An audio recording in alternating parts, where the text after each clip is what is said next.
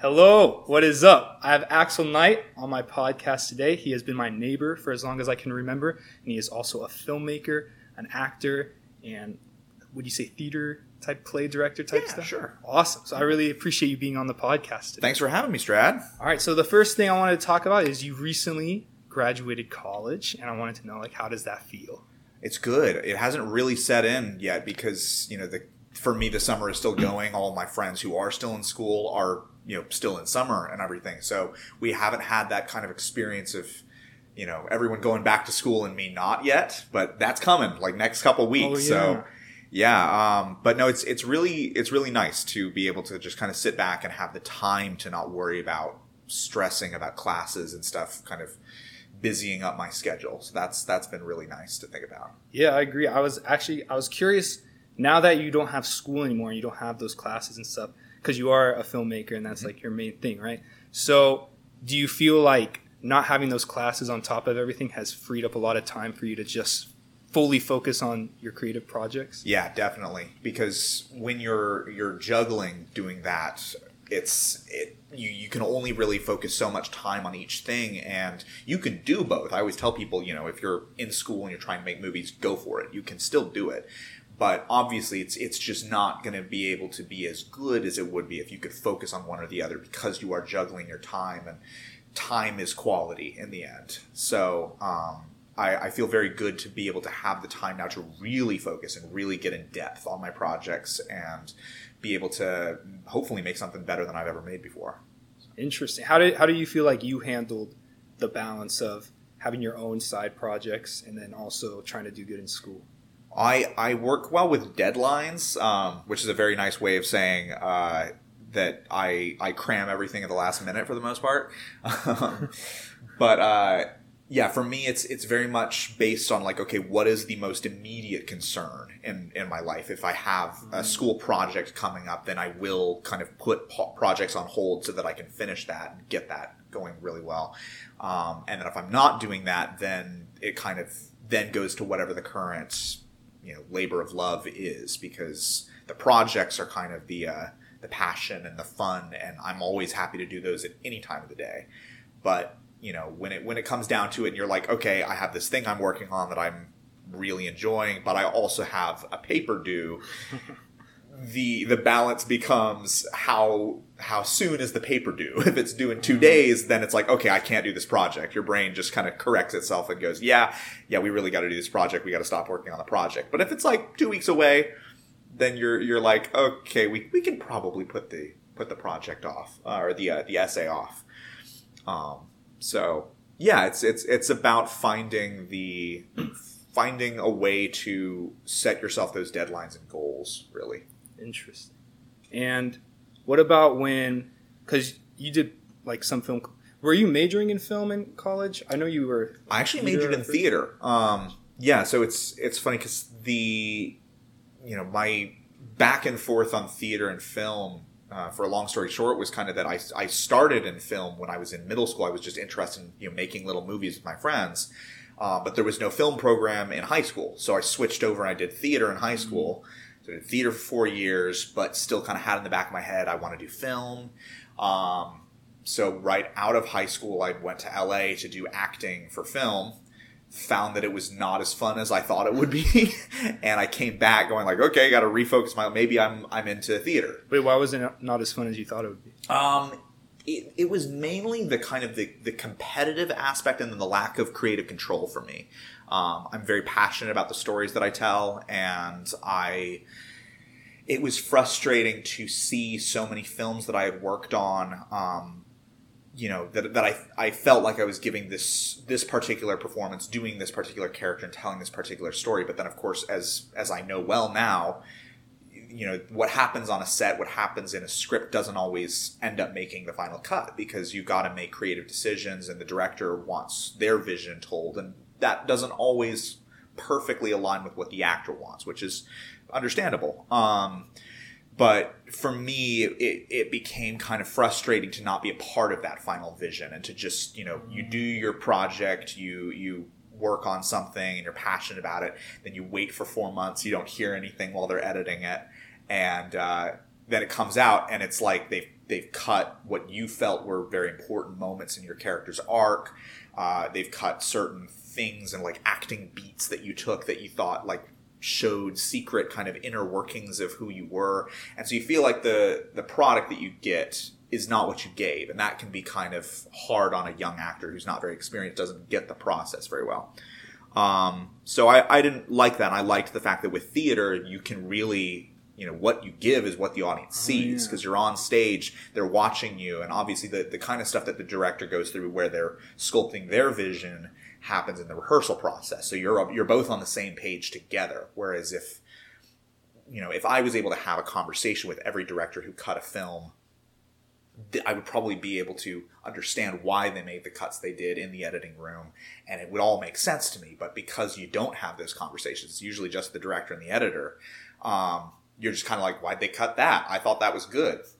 So is it kind of like when you were acting in movies, for lack of a better word, you kind of like this doll where you did what they asked, and in your head you had like a vision of what you thought was good and stuff, but in the end you don't really get to be a part of that decision. Yeah, exactly. And what I realized much later was that it's just kind of the issue of having a director's brain and coming into it as an actor. And people work in different ways. Some people don't really want to be a part of the creative process. They want to show up, they want to work, they want to give a great performance, and then they go home, and it's all good. But for me, because even back then as an actor, I had this director brain kind of going, I did want to be a part of that. I wanted to be a part of the telling of the story, and seeing a story that I didn't know I was telling come out is weird for that aspect. But do you think there's maybe like this director brain part of you developed because like as an actor you started to realize you wanted more control? Absolutely. By having that, because I know in your most recent or your biggest project you're working on right now, you had a pretty big role as an actor in it, but you were also the director, right? I did, yeah.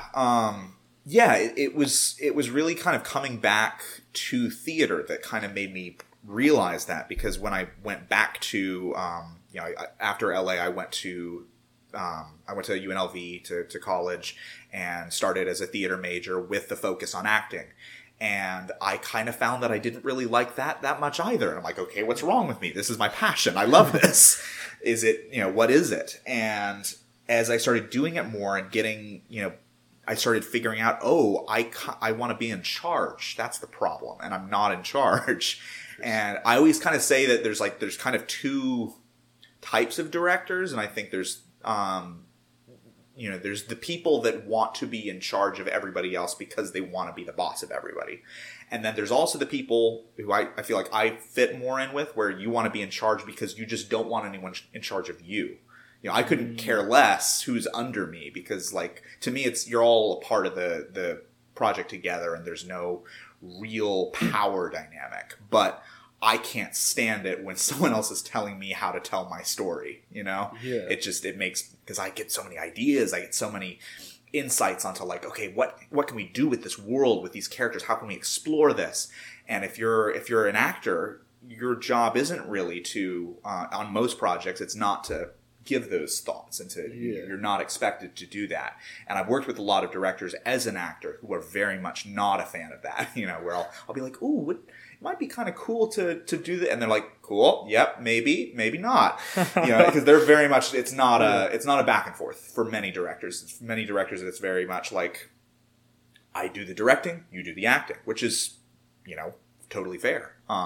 Everybody works differently. I do like to kind of involve my actors in the process, at least in the creation of the characters a little bit more, because I've been on that side. I know how fun it is to be a part of that process, but everybody directs differently. And for me, it became a process of realizing that the kind of actor who has to be part of that process isn't going to be a great actor to work with. But directing is out there, and I started trying it in theater, loved it. And then the world shut down during the pandemic, and theater died overnight. And I said, maybe we should take another look at film. And wait, so do you think if COVID never happened, you might? Yeah, I might not have theater. I might be. Yeah, there's no way to know. Yeah, the pandemic was big for me in terms of kind of reshaping what happened, because I wrote the feature script during the pandemic. That was the first thing I did in film, was write a feature, which is kind of insane and weird. Yeah. And then when things started cooling down a bit, I started doing short films because I was like, I wrote a feature, but I can't just, with no experience, make a feature film. So I was like, okay, I have this. I'll put this in my back pocket. I'll work on it when I'm ready. But let's get some training first. So I did I think 3 shorts before we entered pre-production. Was this the feature you wrote, was it the first feature script you ever wrote in your life? Kind of. Yes, for all intents and purposes. The way I actually got my start in film and theater in general was in middle school. I was super into the Percy Jackson books. I don't know if you've read them, but they were favorites of mine. And the film version of the first book came out, and I felt that it took a lot of creative liberties with source material that did not fit the book and didn't represent what I loved about the book. So it wasn't very accurate. There were a lot of changes made. And I, as a angry, emotional middle schooler, decided to take to the road and write a script of my own that would be more like the book, and started making that with my friends with little camcorders and no experience in film. Oh, you actually tried filming it? Yeah, we filmed about like 15 to 20% of it. Oh, wow. Yeah, I mean, it was, like I said, it was a bunch of middle schoolers into high school, because I think we stopped filming around like a little after freshman year of high school. But Gotcha. Yeah, we had no idea what we were doing. So once we got to the scenes of like, we needed monsters, we needed CGI, we needed all this like gigantic blockbuster budget. We were like, oh, how are we going to do this? But in the meantime, while we were filming it, we were having a lot of fun. And I went from that process, from somebody who was like, I want to write books, or I want to be an English teacher or something, to like, oh, this acting thing is kind of fun. And it's because I was directing it at the time too, but I wasn't even thinking about that part. I was just thinking like, oh, somebody needs to direct it, so I'll do it. But acting was what I thought was the fun part at the time. And looking back, I kind of realized, no, it was the directing that was the fun part. I just didn't put that together. Interesting. Do you think that doing that process in like middle school freshman year helped in the writing of your current feature film? Definitely. Yeah, because I knew it was possible. If I could write, something that was 70 pages as a 13-year-old, then I could definitely do it as a 24-year-old. To think of writing that much. Yeah, and it's long, but I think, and I tell this to people all the time, is that features are hard. I'm not going to even begin to talk to you about like, oh, anyone can do a feature. But the thing is anyone can if you have the spirit to take it on. It's not a matter of budget, it's a matter of willpower and drive. Because we shot Life Almost Gone, which is the feature that I just did. We shot that on like pretty much nothing. It was pennies and dimes. But it's a good film because we put in the work and we worked our asses off. I don't know if I can swear right now. It's fun. But yeah, so I think the main thing is that you just can't treat it like a feature. Because that's where it starts to intimidate you, is when you start thinking about this massive, 2-hour thing. And I think our assembly cut was close to 2.5 hours. So it was a long movie. Wow. Yeah, it's shorter now, thankfully. But yeah, it's the main thing that you have to do is, if you have any experience writing short films or anything like that, take it in chunks. Think about the film in smaller pieces. So when I was writing, I was just thinking like, okay, get to the quarter point. I know what I want for that quarter point of the story, so that's just 25 pages. That's not that hard. That's a little longer than your average short film, but it's standard. Then you get there and you're on a roll. You've already written 25 pages. You're like, okay, cool. Now I need to get to the midpoint. I want this to happen at the midpoint. Because hopefully before you start writing, you've kind of fleshed out your whole story, what you want to do. Like you have all the main beats. Yeah, all the main beats. So you figure out which beats you want to be your quarter point, your midpoint, and then your 3/4 point. And then your ending, obviously. And you set yourself, okay, I want it to be 100 pages long. So you say by page 25, I need to be at that quarter point. And you start writing. And sometimes you have days where you don't write and you're like, man, I didn't write today. But it's okay. You try again tomorrow. And the script gets written. And then once you enter production, it's the same thing. You don't, plan the entire film out, well in advance. Obviously, you want to have as much stuff done as possible. You want to have all your costume design, your production design, that kind of thing. And if you get your entire shot list done for the entire film before filming, then that's brilliant. Power to you. We did not have the stamina for that. So for us, it was very much it was a matter of like, we would do our shot list for the week before each week. So we'd like meet up after our Saturday shoot and plan our shot list for that week until Saturday. And we knew what we were going to be filming, so we get our shot list.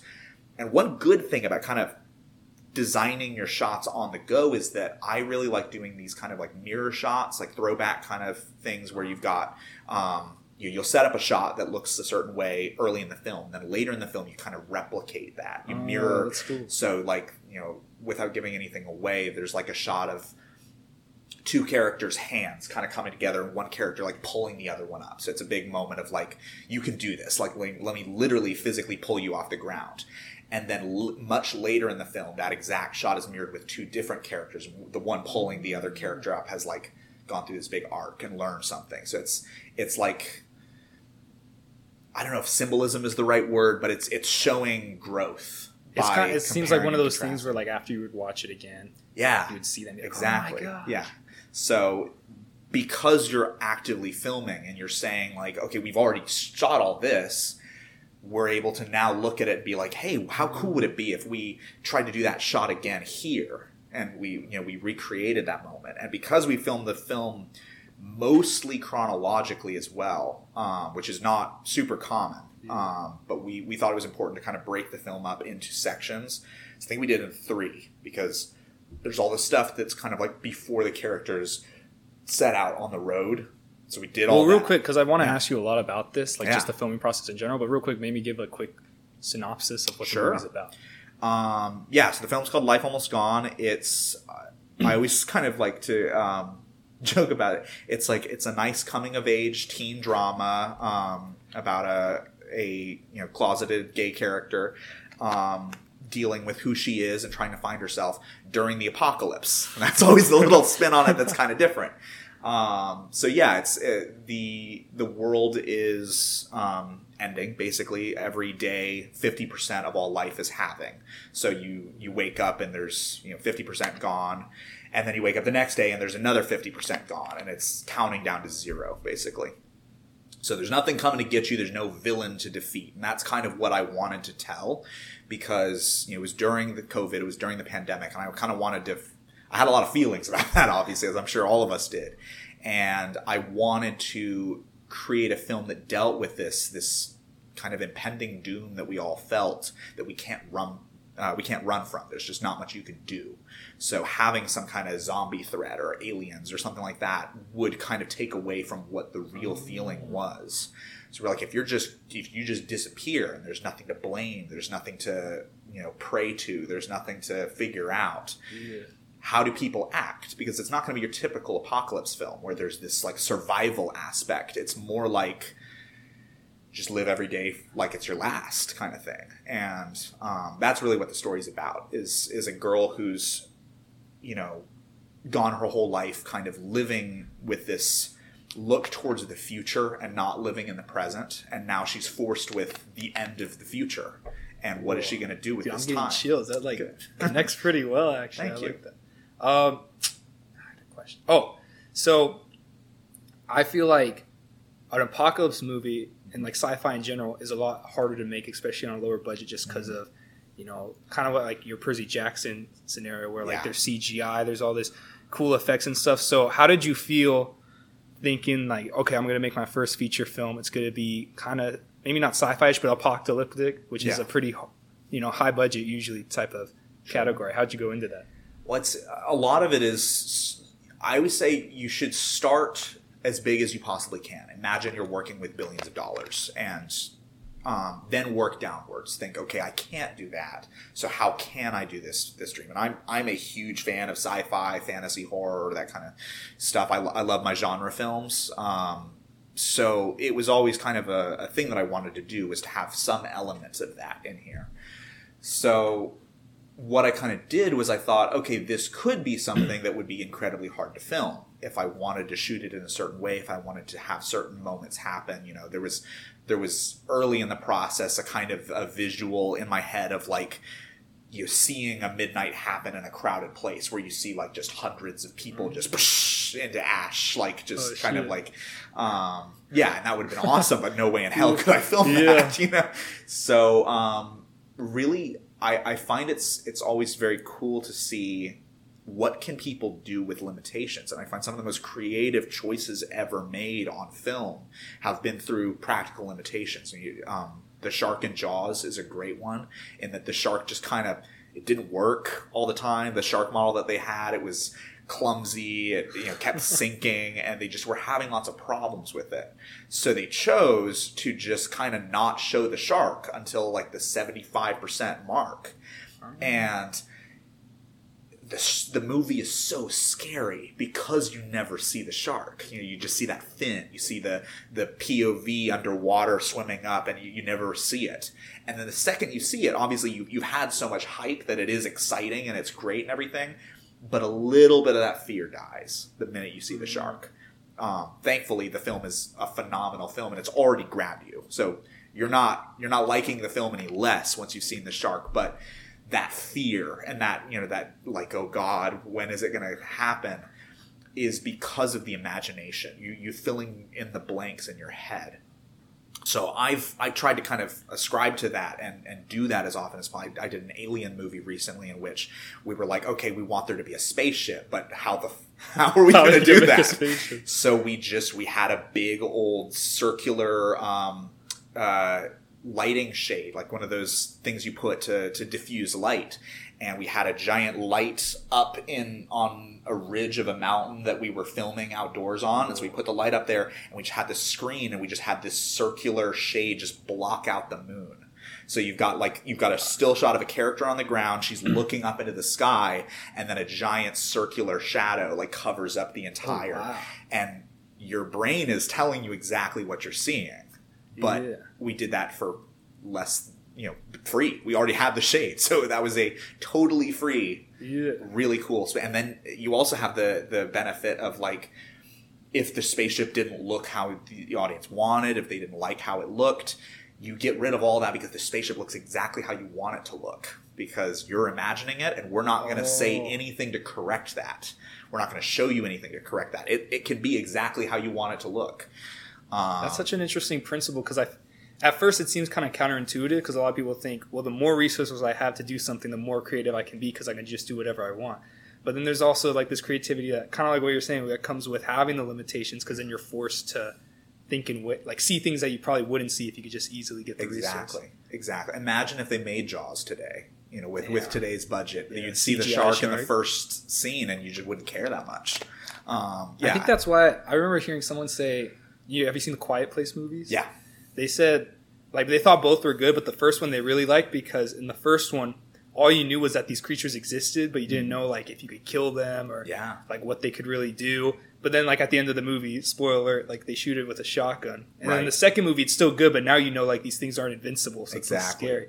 Yeah, mystery is terrifying. It's another thing that makes the Heath Ledger's Joker in The Dark Knight so terrifying is all of his fake stories about how he got these scars, about his history. You have no idea what this character's backstory is because any one of these individual stories could be the truth or none of them could be. He could be just completely lying out of his ass the entire film. And honestly, I feel like that's the most realistic thing is that we never hear actually how he gets the scars. So having this enigma character who's clearly got a lot of backstory, but we don't get to know what it is fascinating.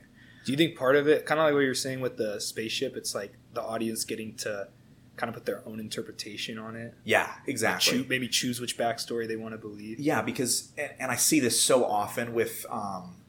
there's a lot of kind of toxicity about fandoms right now in terms of films is that, especially with the internet and with these echo chambers of people talking about what they want out of something, we're seeing so much criticism over choices lately. And the main thing is that no movie is really going to be as good as your imagination at first, because if you convince yourself this is what something looks like or this is going to be how something happens, and that's what you're living with in your brain for a long period of time, then that's the right way. Even if it's not actually the right way, that becomes your correct and everything else is wrong.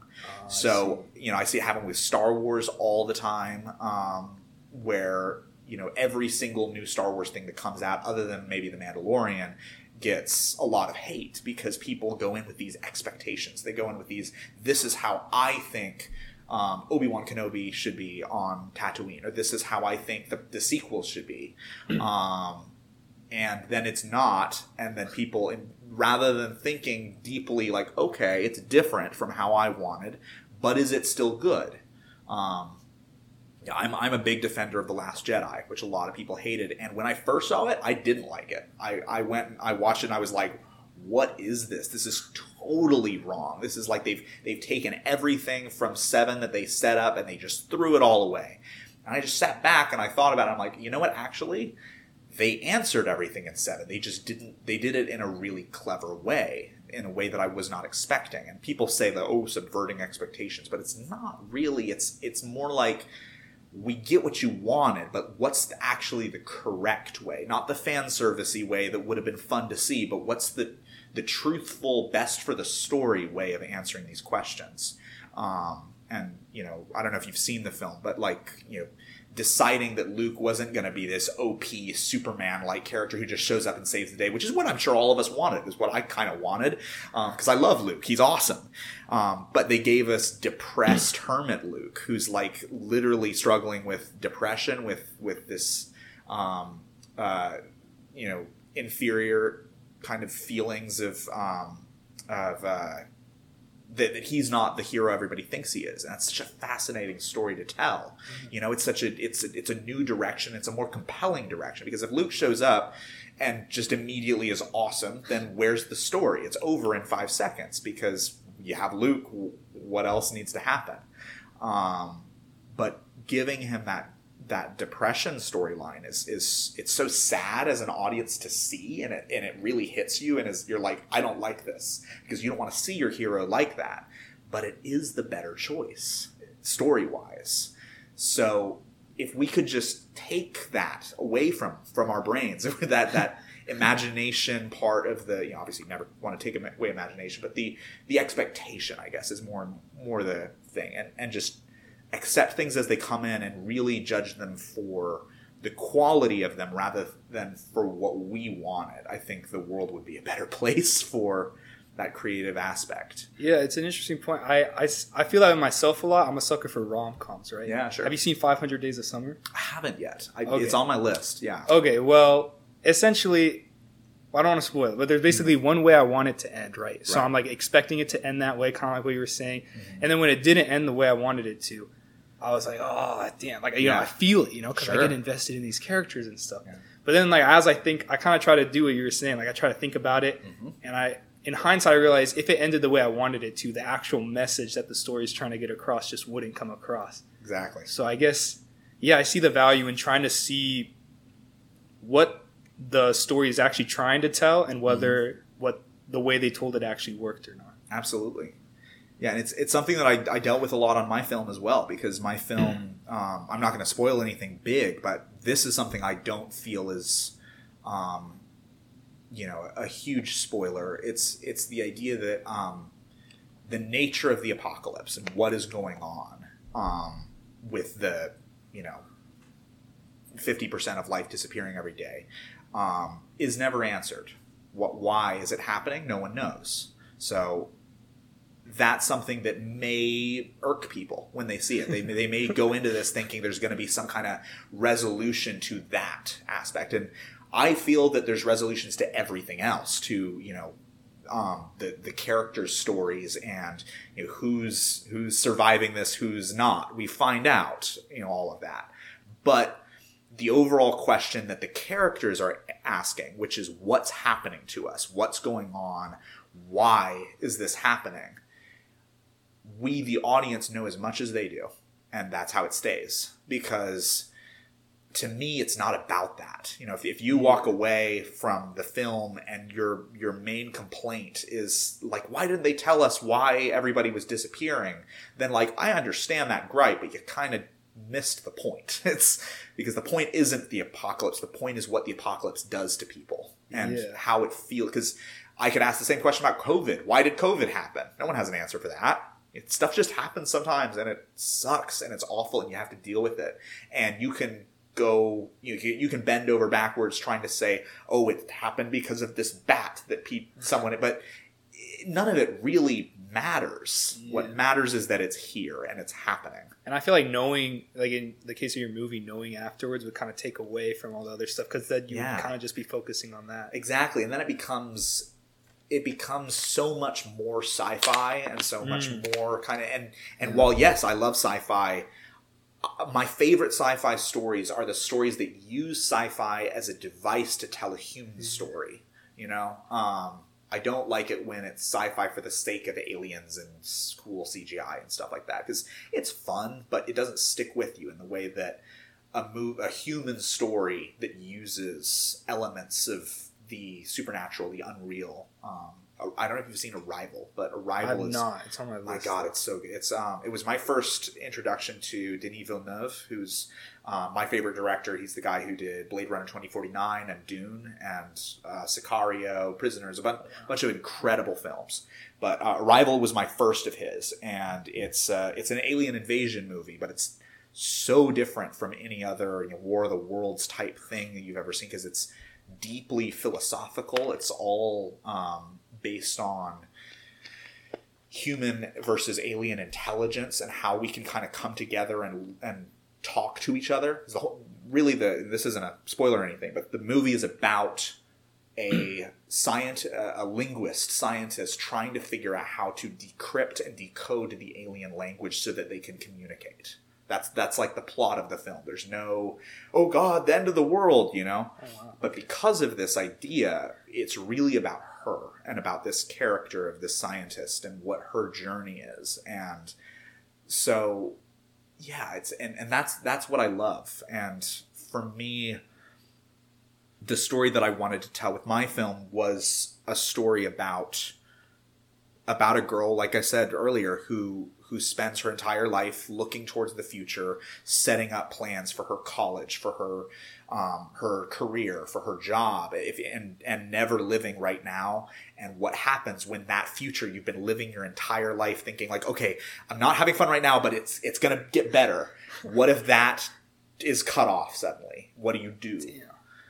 Dude, you're like, I really want to see, because like I feel like I fit that character in some sense. A lot of people do. I do think a lot about the future, and like sacrifice the now for the future. So it's kind of interesting. I know that you said that in your head you have an idea of like what the apocalypse caused it, and like you plan on like not sharing it because of the reasons you were saying. Correct. And I'm not going to ask you what it was, but I'm curious. First off, do you feel like having that idea in your head kind of helped you write it in some sense? And second off, do you feel like the effect you want the audience to get out of the story is kind of hard for you to get out of it, because you know in your head what the... I mean, it's always hard for me to keep secrets like that, but it's important to me that nobody know, because obviously I know exactly what's going on. Yes. But the thing that I find is that as much as people might want to know, you lose a lot of the movie if you know. So it's easy to keep this secret because you're denying the audience something. And if it was just a secret for secret's sake, if I was just doing the Kubrick 2001 A Space Odyssey thing, of course now he actually has a very similar thing for why his film ends the way it does, and he wants people to fill in the blanks themselves as well. So that's not really a great example, but it's, for me, if it was just me being a dick and me just saying like, I just want to have this secret because secrets, then it would be harder to keep. But because I'm keeping it for the audience, because I want them to theorize for themselves, if that's where you want to go and you want to tell yourself it does matter to you, then come up with the theory like all the characters in the movies do. Because the characters in the movie all develop their own theories. And some of them are actually pretty close to what's happening. None of them are quite what's going on. But some of them are close, some of them are not. And it was really interesting for me to try to put my head into these characters and think like, based on their upbringings, based on their characterization, what would they think is going on? And and try to remove myself from the equation as much as possible. But I find it's hard for any writer to completely stay out of their character. So there's elements of me in everybody, but in general, I really enjoy writing characters who are different from me, and trying to find like either people in my life or people that I've in movies that I'm like, okay, this person is an enigma, and I like this type of human, and kind of trying to replicate them. And there's a couple people in this movie who are based loosely around real people I know. The main girl is very much kind of loosely based off of my brother, because it's a brother-sister story in the end. And this was kind of I was writing it when my little brother had freshly gone off to college, and I was kind of feeling a lot of the older brother, protective and hoping the little brother does okay in the world, kind of as I was writing it. And so the relationship between the two leads, which are the brother and sister, is very much based on me and my brother's dynamic. I remember one time, I think it was you that told me this, where when trying to write different characters, a lot of times new writers have trouble making them sound different. Like, they all sound the same. Yeah. And I remember you telling me that, and I was trying to actively, because I tried writing like a short script once, and I was trying to actively figure out ways to make them sound different. How do you do that? I like I said, I kind of base them on real people, because while it's really hard to start from scratch and to say, okay, this is this new character that I know, it's very easy for, if you have a best friend, for you to say, oh, I know how this best friend of mine would say this. I know how my brother would get across this feeling. So what you know the gist of, I guess the essence of what you want them to say. If you want them to, this is their big hero moment, and they have to make the monologue about, going on the road, then the way I deliver that speech versus the way my brother or my best friend would give that speech are totally different. So if I think to myself, okay, how would Nick phrase this? How would he do that? When it's people that you know really well, it's easier than you would think. Do you ever try secretly, like, slipping in scenes when talking to these people and, like, see what they would actually say? Not really, because it's also never a perfect, like, representation. It's never a perfect representation. I go out of my way to make sure that, like, it's either mixings of two people or it's a person, but then they're like this when it comes to this. So there's no person in any film of mine that's just like, this is my friend, or this is, but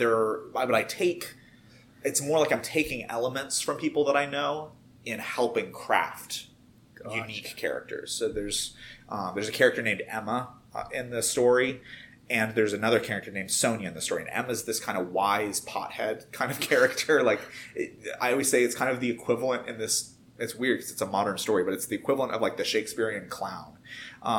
Because the clown in Shakespeare plays are always like, they're always cracking jokes. They're always using like really dirty humor, and they're always very much comic relief. And yet they're usually the wisest person in the entire play. Because you'll have these little moments where it's like, oh, you're not actually a dumbass. You're paying attention. You're just not taking anything seriously. I've always loved that character. So Emma is a supporting character, but she is kind of that in this story. But then there's also Sonia, who's the love interest, and she's this very kind of, I guess on the outwards appearance, kind of abrasive, kind of cold. But she's one of those people where it's like she has dealt with a lot of shit in her life, and she has gone through a lot, and she's closed off all of her walls, and she has a very warm, very caring interior, but she just doesn't let people in anymore.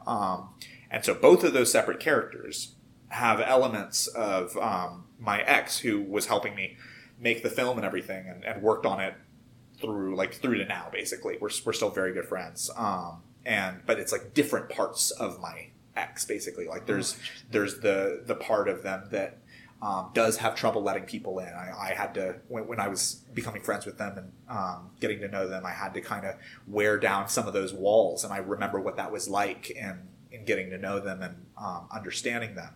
So putting that into Sonia, putting the sense of humor and the charisma and the wise but can't take anything seriously into Emma. And so it's you take aspects of people and you put those into these characters. Does your ex know that? Yeah. Like I said, they were on set almost every day. And I would not be telling this if it was a big secret, if I felt like they wouldn't want anybody to know. But they're very involved in the project, and we talk all the time. So, well, speaking of like getting people on set, because you let me thankfully help out on I think like 2 different shoots. Yeah, and I found it really interesting and very impressive because I would go and like this is something you started yourself. There's no like company backing you or anything, and you have all these different people that are helping you to film this film. Yeah. And basically, I'm just curious, how do you get so many people to help you with such a big project when you're not able to provide any like financial incentives? It's tough. You gotta have people who trust you. For some reason, they trust me, I guess.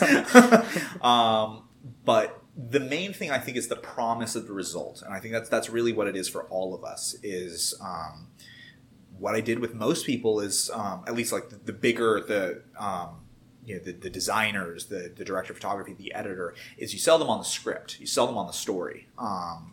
So I sent them the script, they read it, and a lot of them felt very personally connected to it. It's a very sad story. It's a very moving story, I hope, for people. And many of the people who read the script were very connected to it and felt that it was kind of answering a part of them that hadn't been answered by a film yet. Because we've all got a lot of raw, kind of undealt with grief and insecurity and anxiety about the world that we're living in right now. And everybody's drawn to different parts of the story, but I think that the main thing was the love of the story and wanting to tell the story. And another big incentive for a lot of people was this is a feature, and people my age don't make features. I have another friend who just took on his own, and he's done a feature too, which is fantastic, and I think they're about to start editing. But it's really not like before me and him. I had never known anyone at college who had even tried really to make a feature film. So it's a big deal when you get on board a feature, no matter what level of the production you are. And I think that for a lot of people, it was definitely appealing to say, like, how cool would it be to put my name on a feature film and to have that be my work. So that was a part of it. Is it tough? Because I don't know too much, but I'm assuming a lot of these big big budget movies that are like sponsored by companies and stuff, they have contracts with the people they hire, especially the actors. Yeah. Was it scary having actors that you fully just gotta trust will stick with you through the whole process? Because like if your main actor leaves halfway through, like definitely you can't do anything. I had them sign contracts and stuff, but it was there's no lawyer involved. They can still walk out, and I don't know what I'd be able to do. So it's one of those things where it is definitely scary, but that's also why it's important to really like know who you're hiring. And we had some issues, not with any flaking or anything like that, thank goodness. But our original DP who shot the first act of the film, basically, just kind of once we got out into the desert, because a lot of the film takes place kind of on the road in the desert. He just kind of was not having fun out there in the desert. It's a lot of grueling hours in the heat, and there's bugs. It's a taxing environment. It's hard, and he wasn't really having a lot of fun on it. And with something that's so much a labor of love, and so much, so much of this is you have to be there because you're loving it. It was just not for him. So he was very kind to kind of promote his typical first AC, who I didn't know very well at the time, and has since become my best friend in the world. So that's super fun to become the DP, and me and him finished the film, and they both did phenomenal work. So I would say it's about maybe 15% the original DP's work, and then the rest is Ren, who came on board after that. And me and him, you know, we totally understand it. We never want anyone to think anything weird of like the original DP, because it was taxing work. It was not a matter of willpower at all. It's a lot of people cannot handle this kind of stuff, and the stuff that Ren and I did was insane, to be honest. You know, we were filming in July in Vegas in the desert, in like 115 degree weather. Aren't the hours insane too? Yeah, I mean, we tried our best to keep them fairly short because of the weather, but yeah, we would have 5-6 hour days out there, just in the heat, trying to stay cool, not having a budget to keep everyone in tents, and then, you know, so it was a tough shoot. It was a lot of fun for me and Ren, in the sense that like we're crazy and we enjoyed the challenge and everything, but there were some hard days. It was a tough thing to do, and it was kind of one of those things, going back to an earlier thing of like, you know, how do you write these gigantic films when you don't have much of a budget? Part of the reason that I did so much of the film in the desert was cost, because, you know, if you're doing a film set in a house or set in interior locations, you have to get those houses, you have to get those interior, you got to spend a bunch on production design. You have to make sure that you have a family who's willing to supply you with their house for days and days and days on end without having you leave. That's a lot to ask of anybody. And there's a chance like halfway through they stop. Exactly. So that would be awful. So I was like, I don't want to worry about any of that. So we have a house in the film, but we shot everything we need from that house in 3 days, and we were done. We were out of there. But most of the film is set in the desert, because the desert isn't going to kick you out. You know, you're out there, you got what you don't need any production design. So it was cheap as hell to make because we were in the desert. But obviously at what cost? Did you write the script already thinking like this is going to be in the desert because of that Yeah, reason? definitely. And it was a thing where this is kind of, it's a road movie. It's a story of a journey internally, but also externally. These people are going from point A to point B, and a lot is going wrong on the way.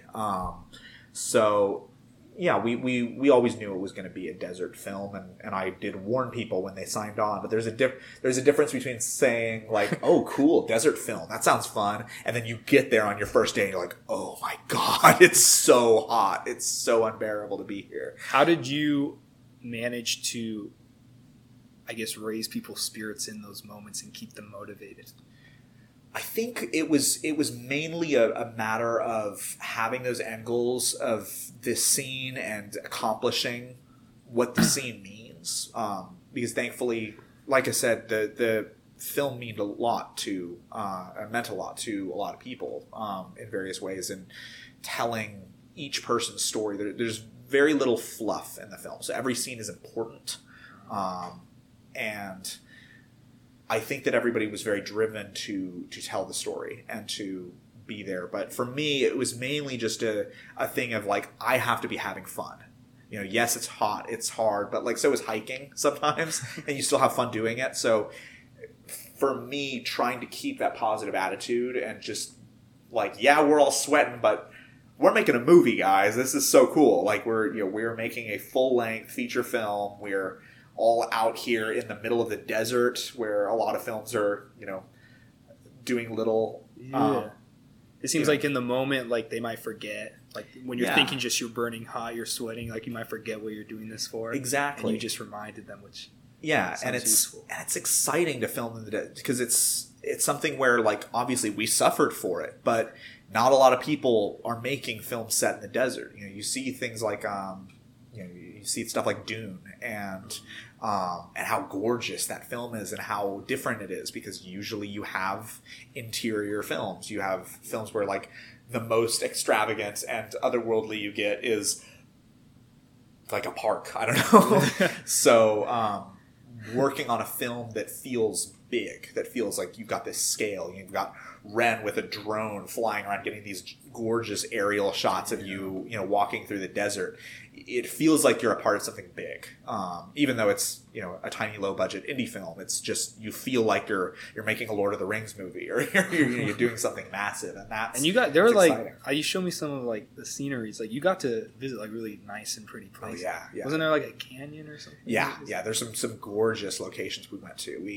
We got very lucky in that during the pandemic they kind of lowered a lot of restrictions on where people could film because of I think mainly because of like YouTube vloggers, because originally there was like a thing on you can't bring high-end camera equipment, you can't shoot film out here, but a lot of YouTube vloggers who don't qualify as filmmakers were out there doing like, here's my vlog at the Red Rock Canyon, or here's my vlog at Yellowstone National Park, and filmmakers started like, you know, writing complaints of like, they have super high-end cameras that they're filming with. Why can they do their little vlogs and we can't make our little movies?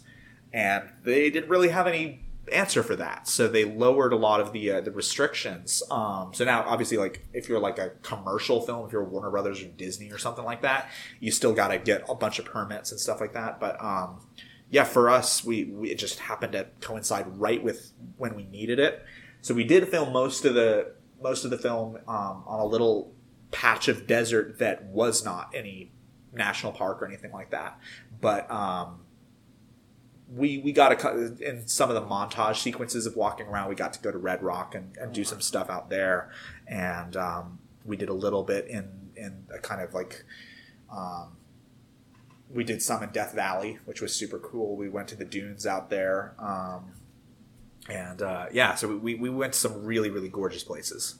Yeah. So, okay. So we see how you try to keep the crew motivated during this, but it must have been like a very taxing process, just the whole movie. Cause you know, since it's an indie film, you're not solely just being the director, you're acting in it. Yeah. You're having to get all these people. You always have that constant stress of like, maybe people might drop out. How did you personally keep yourself motivated the whole time? And were there any like low points where you were close to being like, maybe I should just give up? Yeah, just snapping. Yeah, it was hard. It's very tough. I had a lot of really good people supporting me, which helped me a lot. I had some, you know, there would be some really, really great moments throughout the process where, like, you know, after rehearsal we would go and get food and we just kind of de-stress and talk.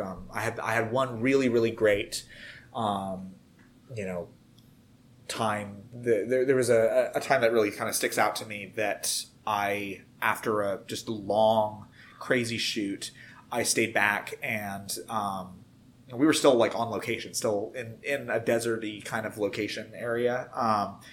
But I stayed back to just kind of de-stress, and the actress who plays Emma, her and I are good friends. We go back a long time, and we just kind of stayed. We just hung out. We talked about the project and you know, talked each other up. I was telling her how amazing she's been in the film. She was talking about how much she's been appreciating me and my directing and all that. And I think the main thing, and I would say this, I guess, as a kind of lesson if you are working on a film, or is to just, as much as it's silly, don't forget about the director, because as much as obviously they're in charge, they're the big boss, and sometimes they can be scary, they're people too, and they're probably stressed out of their mind trying to make sure it's a fun project.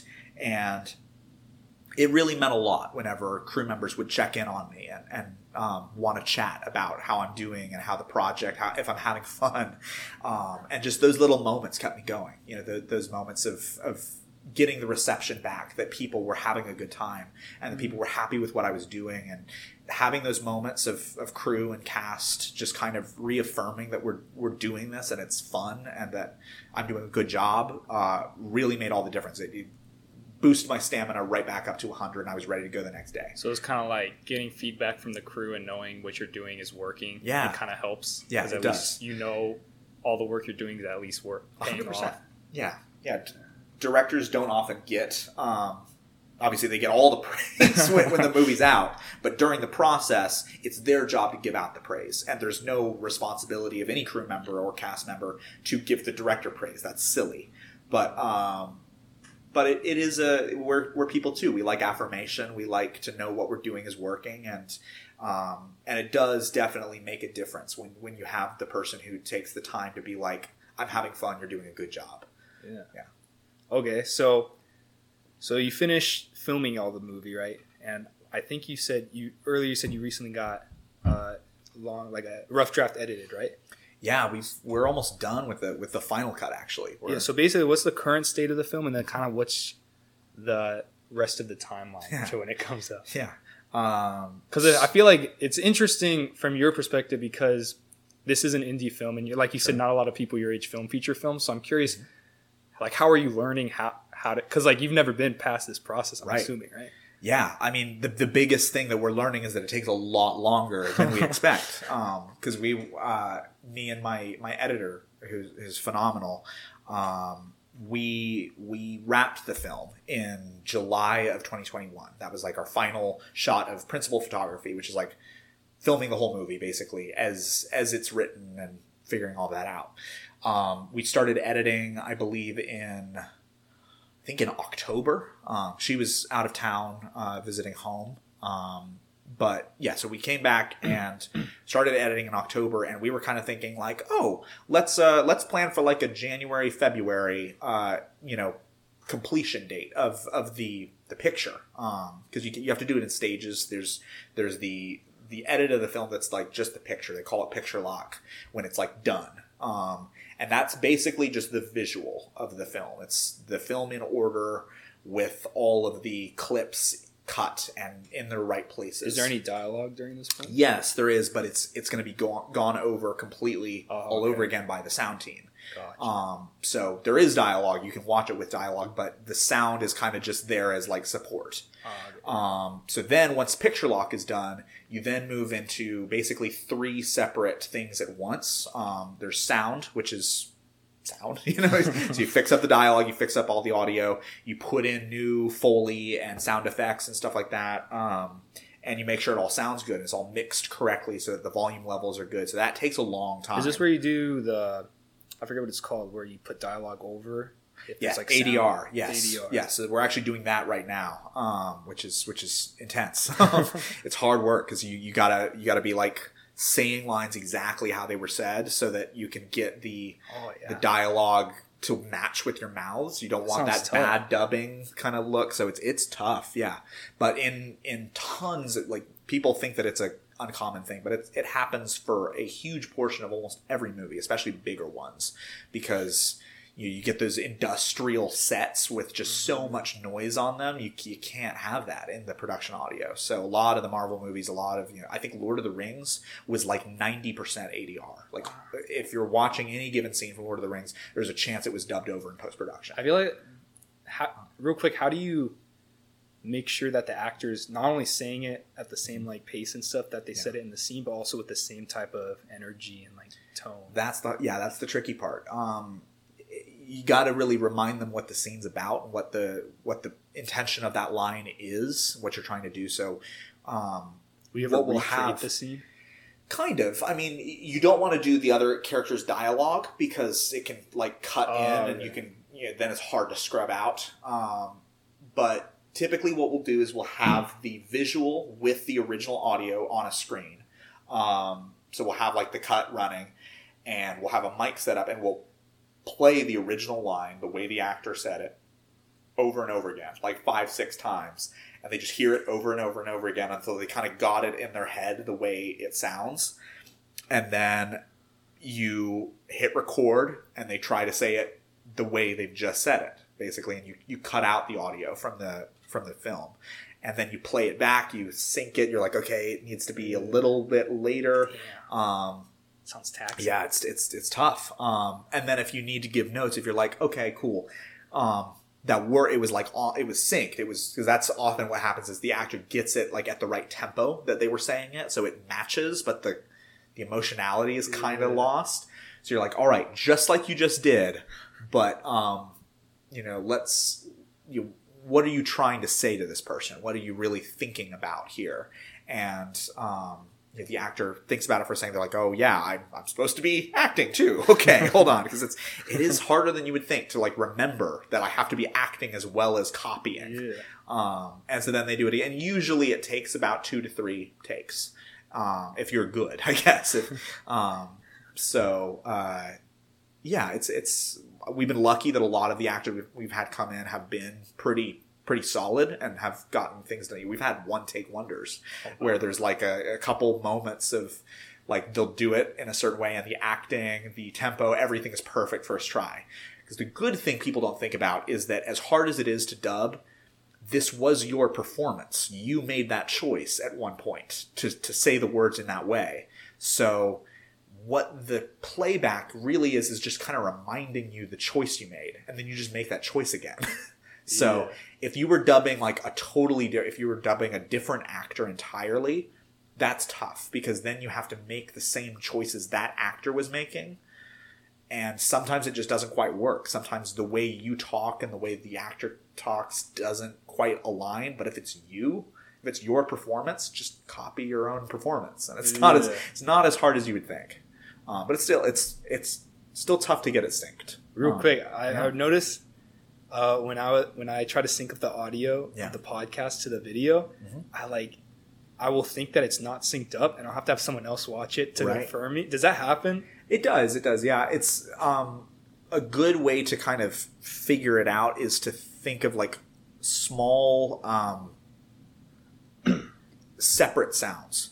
So like if you have someone say no, like just that one word, that's a great kind of thing to kind of base it off of because you see your mouth closed, you see your mouth open for like one syllable and then close again. And you hear that one syllable and you just, okay, like as the mouth opens, you place the sound and it should be gone. So it does happen, but there are tricks you can learn to make it easier on yourself. Interesting. Yeah. Okay. So we were talking about, you said the second editing process, there's sound and then there's color correction. So making the visual look pretty because it's shot in a certain way, but then you have to do all the fixing of the color in post-production to make it look exactly how you want. And real quick, when you're filming like on set, are you thinking about color correction and like what you're going to edit later on? Definitely. My DP he's very good with that. And he often shoots in a certain kind of format and setting that allows for really good color correction. It basically makes the footage all look very kind of flat and gray and overexposed. Like so, when you're watching the film, it kind of looks gross and not very good. But it's because by kind of stripping the color and creating that kind of raw grayish image on set, you're able to then pump color in post-production. So it makes it look gorgeous when it's like the finished product. Yeah. So I would have never known anything about that. I'm not a camera person by any means. So there would be often times where I'd be back looking at camera and be like, why does it look like that? It's so ugly. And Ren's like, no, it's not going to look like this at all. Don't even worry. So that's a process that we're about to start moving into where, especially on those, there's a lot of night shoots in the desert where we're out in the dark and he's got lights up. And so it's all very bright and very unnatural looking. But we kind of agreed early on we did not want to go for the kind of Game of Thrones season 8 look of like everything's super, super dark and realistic because you just can't see anything that's happening. So we wanted to go more the kind of stylist. I keep coming back to Lord of the Rings in case you haven't figured it out. It's my favorite movie. But we kept coming back to that kind of stylistic choice that the people in Lord of the Rings made where the moonlight in those films is so bright and so unnatural. It's very blue and like you can see everything around you.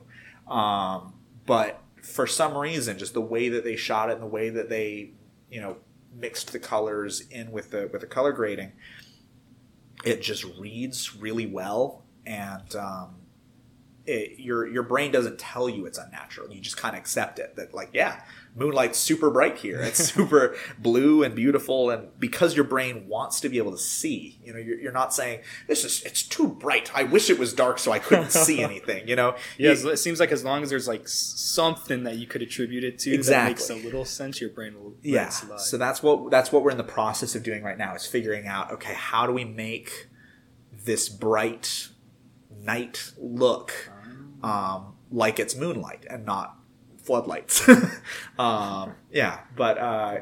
So that's color correction. That's the second thing. And then the third thing is music, which is super exciting.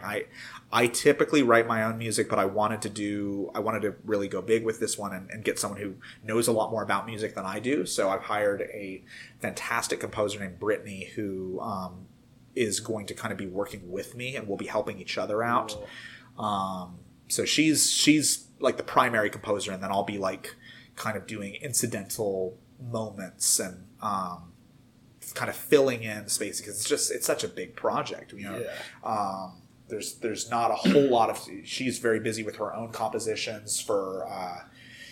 She writes chamber music, I believe, and she does a lot of projects. So I'm kind of there as like you handle the big stuff and start constructing the skeleton of the score itself, and then like if I need to fill in some of the organs here and there, I'll do that. What's the process of composing for a movie versus just composing to compose? Well, it's fairly similar. The way I've always kind of set out to do it, we haven't really started yet, so I don't know her process. But I'm very theme based. I think that the best scores have leitmotifs and themes that you can kind of recognize.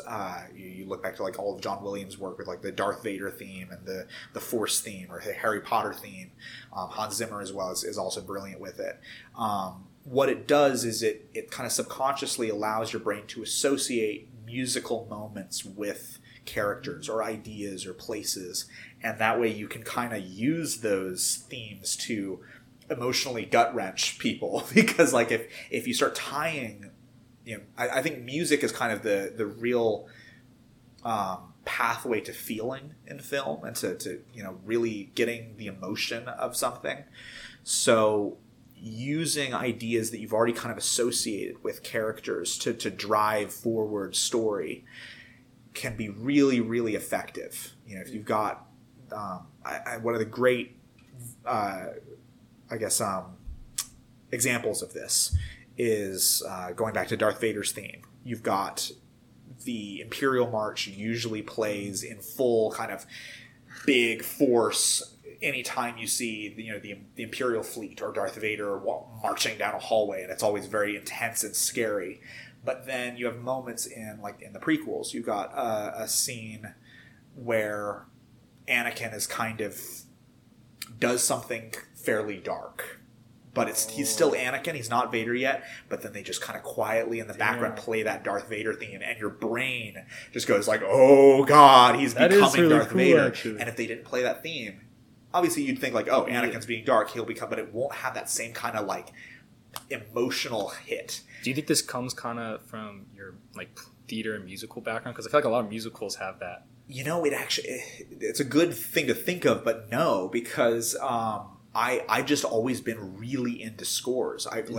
When I was 4 or 5, I started listening to the Lord of the Rings soundtrack and the Star Wars soundtrack, and that to this day it's embarrassing, but like that's my favorite genre of music. I really? Listen to indie and rock and stuff like that, but nothing hits me like movie soundtracks. Like, will you be driving in your car just with Tron on, or it is kind of cool. It makes you feel like you're in the movie. Yeah, absolutely. And something that I like about instrumental music is that it allows you to choose what you want the music to be about. Because it has a feeling to it, obviously, because there's whether it's dark, intense music or sad music or something like that. But music with lyrics has a very straightforward story that the artist is telling, and you can listen to it. And sometimes that story resonates with you, and it's gorgeous and even more effective than scores are if it's a thing that hits you. But if you're listening to a love song that's written by an artist who uses lyrics, then the lyrics are already there. The poetry is already there. If you listen to a love piece of instrumental music, you can just put that anywhere. You can say, wow, this music makes me feel like I felt when I was dating this person. Oh, that's cool, yeah. And you can just apply it to whatever. Apply it to whatever, exactly, yeah. So that's something that I think is unique to instrumental music. And that's why I really love it. But to answer your earlier question of the process is, I start with the themes. I start with like what needs themes, and sometimes it's characters, sometimes it's ideas. Lord of the Rings uses it for places, which is really interesting because the whole of that trilogy is kind of about home and about saving your home and restoring your home.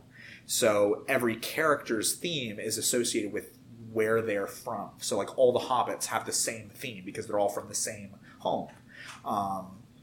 And then, Aragorn and Boromir, who are two very different characters, both have the Gondor theme, and that kind of represents them and reunites them together, which is cool. So I think that what's important is for you to think, what is your film about? And that's where you kind of set out to do for your ideas and your themes. Like one big thing that we've discussed already, me and the composer, is that Lauren will not have a theme because this is Lauren's film. And the whole movie is Lauren. So for us to give her a theme, it would be playing every 5 seconds. I see. So instead, we've said, all right, what are the things in life that are pressing or important or big to Lauren? So there's a theme for her brother. There's a theme for her love interest. There's a theme for the fear that she has of the future. There's a theme for the courage that she has to kind of stand in the face of that. There's a theme for the apocalypse and what it's doing to her. So everything is like themes that Lauren feels so that we can be as much in her head, and the music can be kind of like an insight into what's going on inside her brain. How much of this do you think the audience is like consciously picking up on, or do you think it's more like your subconscious brain is kind of just working in the background, recognizing that whatever this song plays? It depends on the person, but I think it's mostly subconscious for most people. Not many crazy. people are like, because for me, when I go to see a movie and I can tell that there's like a good soundtrack, I'll start trying to think like, okay, whose theme is this? What's this? And it usually takes two viewings to get that. But I think mostly it's subconscious. So one thing that I try to do with my themes is make them memorable, make them hummable. I always say is the kind of thing that I think there's a lot of composers who are brilliant, and they write gorgeous music, but the songs are so complicated that you leave the theater and you think, wow, that music was incredible, but I can't remember a goddamn note of it. It makes me think about Time from Inception. It's literally just, isn't it? It's pretty much just like 4 notes going back and forth. Exactly. Yeah, it's like simplicity. It just has so much power though. Whenever I listen, Jaws, one of the most famous themes of all time, is 2 notes. Yeah, and that's the thing, is so many pieces of music, just if they're effectively hummable, just make you think of that thing, and it immediately can. If I start going da da da da da da da, you're thinking Harry Potter, but you're also thinking all the things that come with Harry Potter. If Harry Potter annoys you, you're probably like, oh, fucking Harry Potter. If you grew up with Harry Potter, if you love Harry Potter, you go back to Hogwarts and you feel that kind of. So that's the importance, I think, of music that you can remember and you can like lock onto and be like, that's the Harry Potter theme. I remember I loved Harry Potter in middle school, and then I kind of distanced from it as I got into high school. But going to Universal Studios for the first time, like after high school, and going there and just being hit with the John Williams theme all around me was just like, I felt like a little kid again. It just transported me in this way that, it's amazing what it can do. So for me, I think having moments where, use the characters for the love interest story in my film.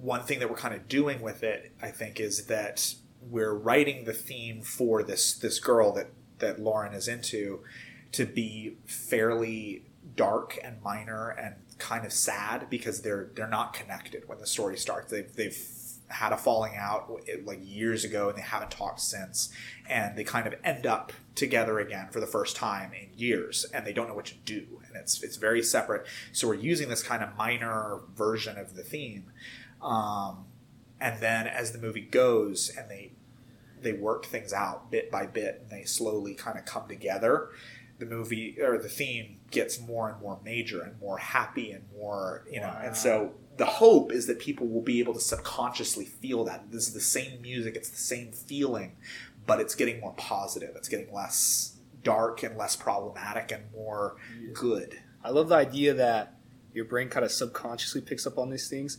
Because when I've tried making short films in the past, there'll be ideas I have where I think it's cool, but then I'm like, but who's like actually going to notice this, right. you know? But when you think of it from this perspective, it's kind of like, it doesn't necessarily matter if they consciously notice it, as long as they kind of get the feeling from it that you're trying to get. Yeah, it's about the feeling. It's also about the audience, regardless of whether or not they know what the backstory is, what the thing is, they can tell the difference between when there is one and when there isn't one.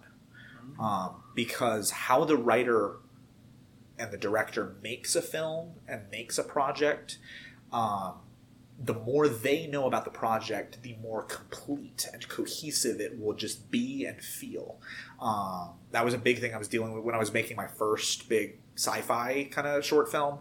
It was a thing called Dissolvers, and it's an 8-minute film that's set in the distant future in this kind of Blade Runner-esque totalitarian government world. And in the first minute, they're throwing around like terms like you're sentenced by the UEA, and just tossing around stuff that, like, to me, I know exactly what all this stuff is, but I just accept. The audience never will. They'll never know what any of this means. But they're watching a world that is developed. And they're saying, I don't know what that means, but all those actors do. So really what it is it creates this authenticity and this feeling in the world where you're like, oh, this is a lived-in world. We're just suddenly like being thrown into it. And that, I think, is such a hard thing to do, but it's so important in creating a good world building versus bad world building, because I've seen so much crap. I'm not going to name any names, but so much stuff where they spend the first 20 minutes of something just hammering you over the head with like, this is what this is. This is what this is, because they're so terrified that the audience won't be able to fill in the blanks. And you have to treat your audience like they're smart. It kind of seems like doing that makes it so when the audience does hear these things, it doesn't seem like the thing was just made for the movie, but rather it just already existed and the movie had it included. Yeah, the movie isn't about this. It's just set in this world. Yeah. So that's exactly right. And obviously, if it's important, you got to somehow figure out how to explain it, but it doesn't have to happen immediately either. I think one thing that's great about the opening to Star Wars is, and I'm talking about the original, like episode 4, is the opening sequence is just this giant space battle, right? And they just launch you in. They don't tell you who these people are. They don't tell you, oh, this is the rebellion, and the big ship is the Empire, and they're the bad guys. You just see all these people running around. They're clearly afraid, and then the door gets blasted off and they're all shooting lasers, and your brain's just like, okay, they have laser guns. Cool. There's robots walking around talking. So one of them talks. The other just goes, and your brain is like, okay, there are robots, and some of them speak English and some of them don't. And your brain is figuring it out, because when you see a clearly defined world, it challenges the audience, which is so nice. And being like, when you can tell that the director is treating you like you're smart and that you can figure it out, then you want to give them the benefit of the doubt. And you want to be like, yeah, I am smart. Hold on, what's going on here? And you sit forward in your seat and you're trying to figure out, okay, so the guys in the white armor, they seem to be mean looking. They're shooting down at these afraid people. I'm guessing they're the bad guy. And then you get the big black, Darth Vader costume coming through the door. You don't know who he is, but you're like, he looks scary. He's probably the bad guy in charge. And so once again, you don't need to introduce these characters with words.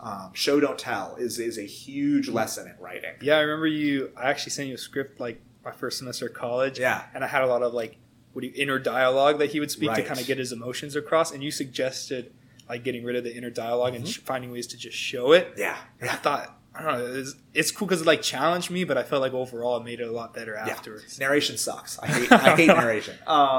It can be useful. There are times in which the character speaking directly to themselves or the audience works. I think in Deadpool it works really well, but that's because the story is being told in a certain way, and with this fourth wall breaking kind of thing, it works. If you just have a character giving narration because you don't know how else to show that, I implore you to just try to figure it out, because there's a way. And if it doesn't happen immediately, that's okay. You can have something where, like, it would be really great if the audience knew this on page 1, in minute 1. But if it can't happen until minute 10, does your film end? Is it a, destroyed scrap pile? Can it not? Is it unwatchable? Probably not. They can probably go 10 pages without knowing that bit of information if you have no way to explain it in visuals. Yeah. So take your time. It's not a race. As long as you give the audience what they need to know, then the rest will come later. Yeah, no, I agree. I kind of like those movies where the first scene I'm kind of just thrown into something, and then it all just starts connecting afterwards. Yeah, exactly. It's a very fun Exactly. Process. And it's also, it makes your films better for rewatch value. That's a huge thing for me that I always think about is I hate the idea of creating a film that is only fun to watch the first time, because I love rewatching movies, and there are movies I've seen that I'm like, this was great, but I have no interest in ever seeing it again, because it's all about that first experience. But I always try to pepper my films with details that you want to go back and watch and be like, oh, that was here. Now I know what this is all about. My one thing that was really funny was I did a 48-hour film festival in 2021 where I made a film about witches called Fair and Foul. And during the screening of the festival, something went wrong with the projector and stuff about 3/4 into the film. Now it's only 7 minutes long, so it didn't take that long, but they had already seen the big reveal of the witches and everything, and who the witches are and what's going on. And then the projector failed and the thing stopped, and and everyone was like, oh yeah, and I was heartbroken, of course. But then the professor who was running the festival was very, very kind and said, I want to get your full viewing experience, so we're going to start the film over. We're going to play it from... And I thought that was going to crush it, because I was like, oh God, now everyone's going to have to start over, watch the whole movie over again. But then people came up to me afterwards saying knowing the twist but not knowing the ending, and then going back and rewatching the stuff that you laid where now we know who this person is, we know who these characters are, we can see all the clues you laid early on in the film, were it was the constant the Leonardo DiCaprio pointing me of wait, that's here, oh my gosh, I didn't think about that when I first watched it. And we swept the festival. We won almost every single award, and I wonder, would that have happened if we hadn't seen it twice? Yeah. So you're actively thinking about this when 100%, filming, trying to make it a second watch. Yeah, because you should not be thinking of, for basically, I think a trait in a good writer and a good director is thinking about watching the film in all mediums. Obviously, there's the best experiences, which could be on the big screen in a movie theater, or it could be just the first time you watch it. But you have to be able to make something that still works on your iPhone, or still works the third, fourth time you've seen it. You need to be able to have it be something that can be viewed at any time, after any amount of times, in any place. Because if it's not, then you're creating a very limited experience for yourself, and your film just isn't going to do that well long term.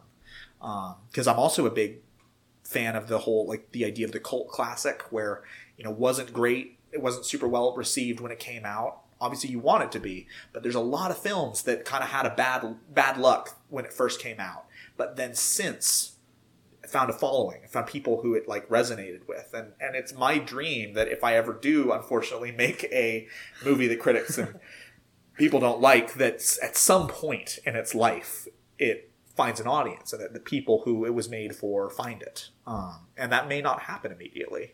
I like making kind of controversial films where they're not, crowd pleasers 100%. And I, in the hope that I think it would be a lot more fun to, have a movie that 40% of people love and adore, and it's like, wow, this is such a meaningful film to me. And 60% of people were like, it's not for me.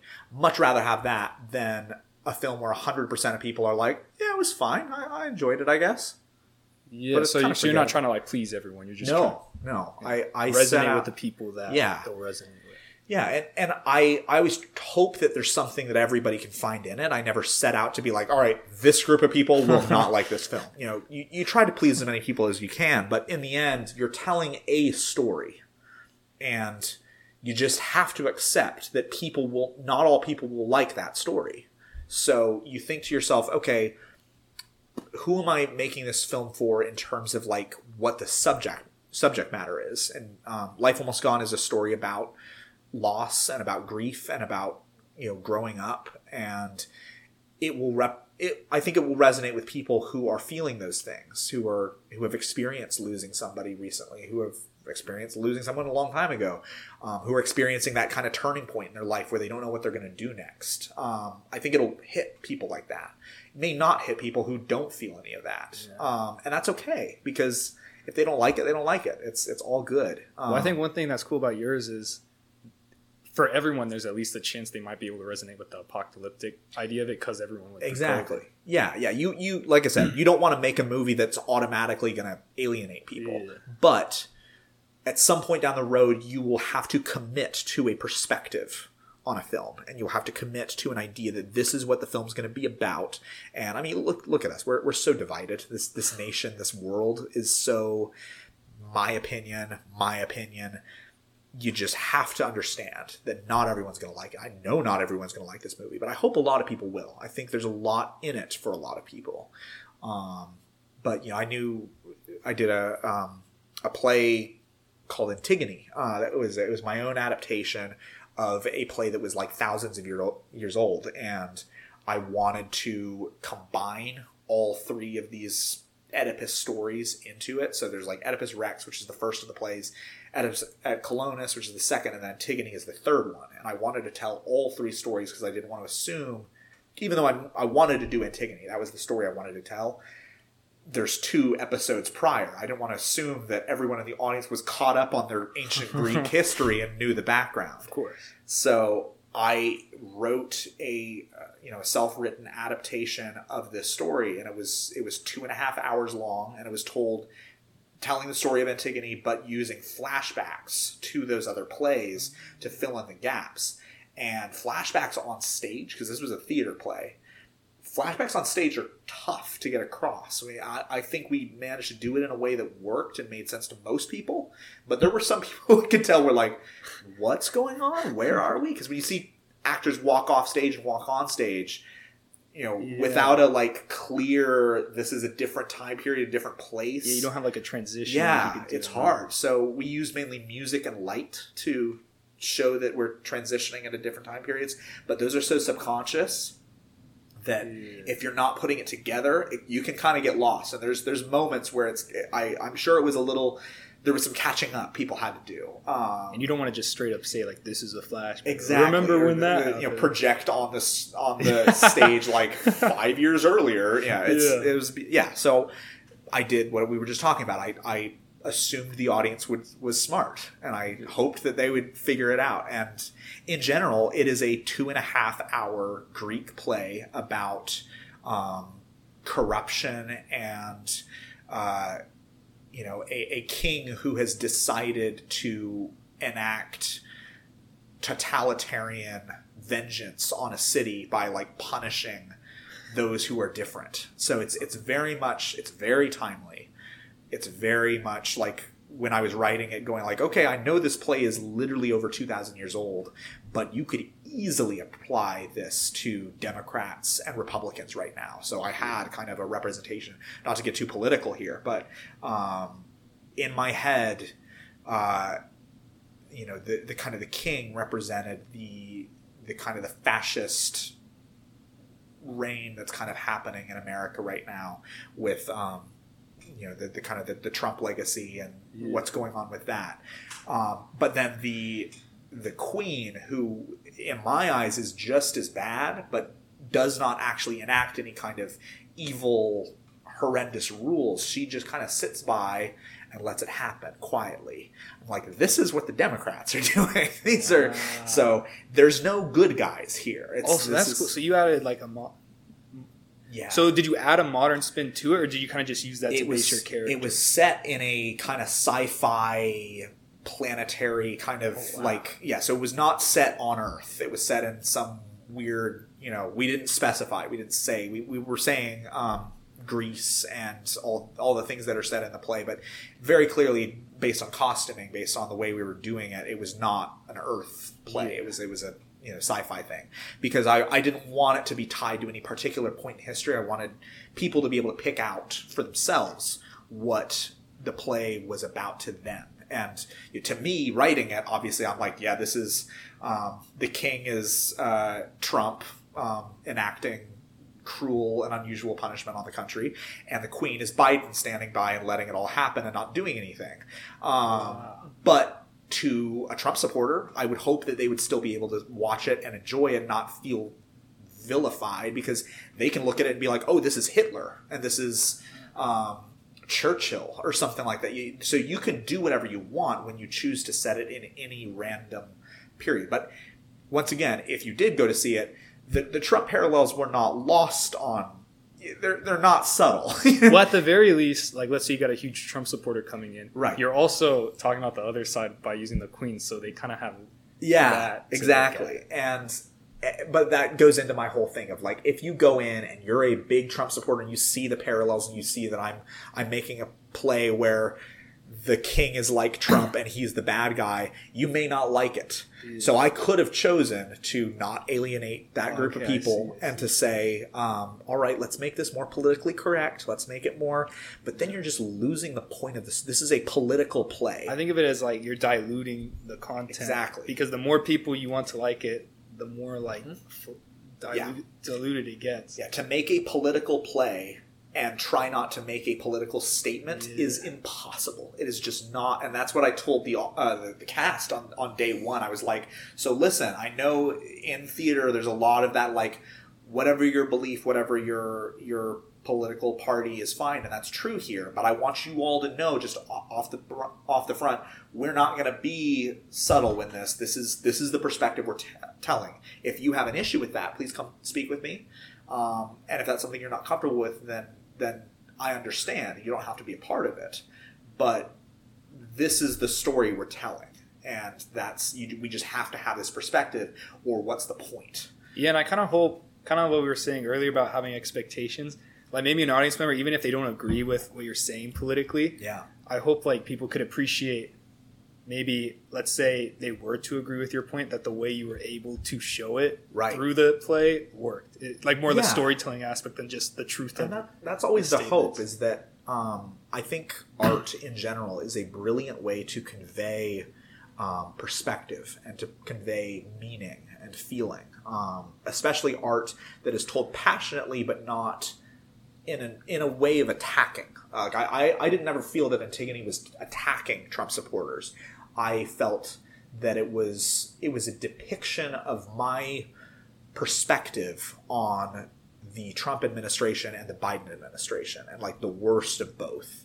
But I didn't put that anywhere in the program. So there could be people who, saw the play and would listen to this podcast and be like, wait, Eurydice was Biden? I had no idea. And that's fine. But to me, making it, when I was writing it, I was thinking like, yeah, we need to show that this is not black and white, because the play is not black and white. Even Antigone, the character of Antigone, she's this very rebellious teenager who's like, the whole play centers around this idea of there have been two brothers who have been at war over the crown for like 6-7 years. And the two brothers have just killed each other in combat. So they're both dead. So this whole war has been for nothing. And the crown passes to Creon, their uncle, the king. And Creon was on the side of one of these brothers. So they give this brother this brilliant funeral, all rites, all honoring to the gods, etc. And they leave the other brother out in the dirt to rot and be eaten by birds which in ancient Greece, where like burial and ceremonial rites are your way of getting into the underworld, and if you're not buried, you're like trapped here. Wow. It's like intense. Major punishment. So Antigone is the sister of these two brothers, a princess and everything, and she comes back to the city and finds out that this has happened to her brothers, and she rebels and buries the body. And so the play is about the consequences of that, and this king enacting his judgment, saying, even though you're my niece, you have to suffer. I'm going to put you to death. I'm going to kill you for that. And Antigone saying, but what I did was morally right. You know that they're not, you can't punish someone beyond the grave. It's over. The battle is over. They're both dead. They've both been punished as much as we mortals can punish them. Now it's up to the gods. And by denying Hades, burial of this, you are saying that you as a human being are able to judge this person in a way that Hades is not, which is like blasphemy. It's like, it's horrendous. So, but that being said, there is even a perspective that's anti-Antigone. She's probably the most like realistically heroic character in the play. She's a rebel. She goes and buries her brother despite it being illegal. But she's a rebel who decides, I'm going to throw my entire life away and I'm willing to die in order to do this thing that's right. And not everyone might agree with that. Some people might say, like, would your brother want that for you? He's already dead. Would he want his little sister to die just to get him to the underworld? So there's a lot of perspective. There's no black and white in this play, which I think is fascinating. I implore people as much as possible when they're writing their films and stuff to not say this is the good guy and this is the bad guy. You can have your perspectives if you got your protagonist who is their bad guy, but think about it in terms of like this. Every character has a perspective, and their perspective should be fleshed out realistically and honorably, in the sense that, like, if someone came to Antigone who was a Trump supporter and they agreed with Creon, then the play is a different experience for them, but it's still an experience. I feel like it also helps show that, like basically life in general is not really black and white. No one's morally the best. Yeah. They don't have all the morally right opinions. A lot of these topics are like a bit grayish, right? Absolutely. So by having the main hero of the story still be able to be debated or in some sense question their moral reasoning, it's like more realistic, I feel. Definitely. And it's risky to make a protagonist who is not entirely morally good. But I feel like we have to do it in order to be like responsible to a character.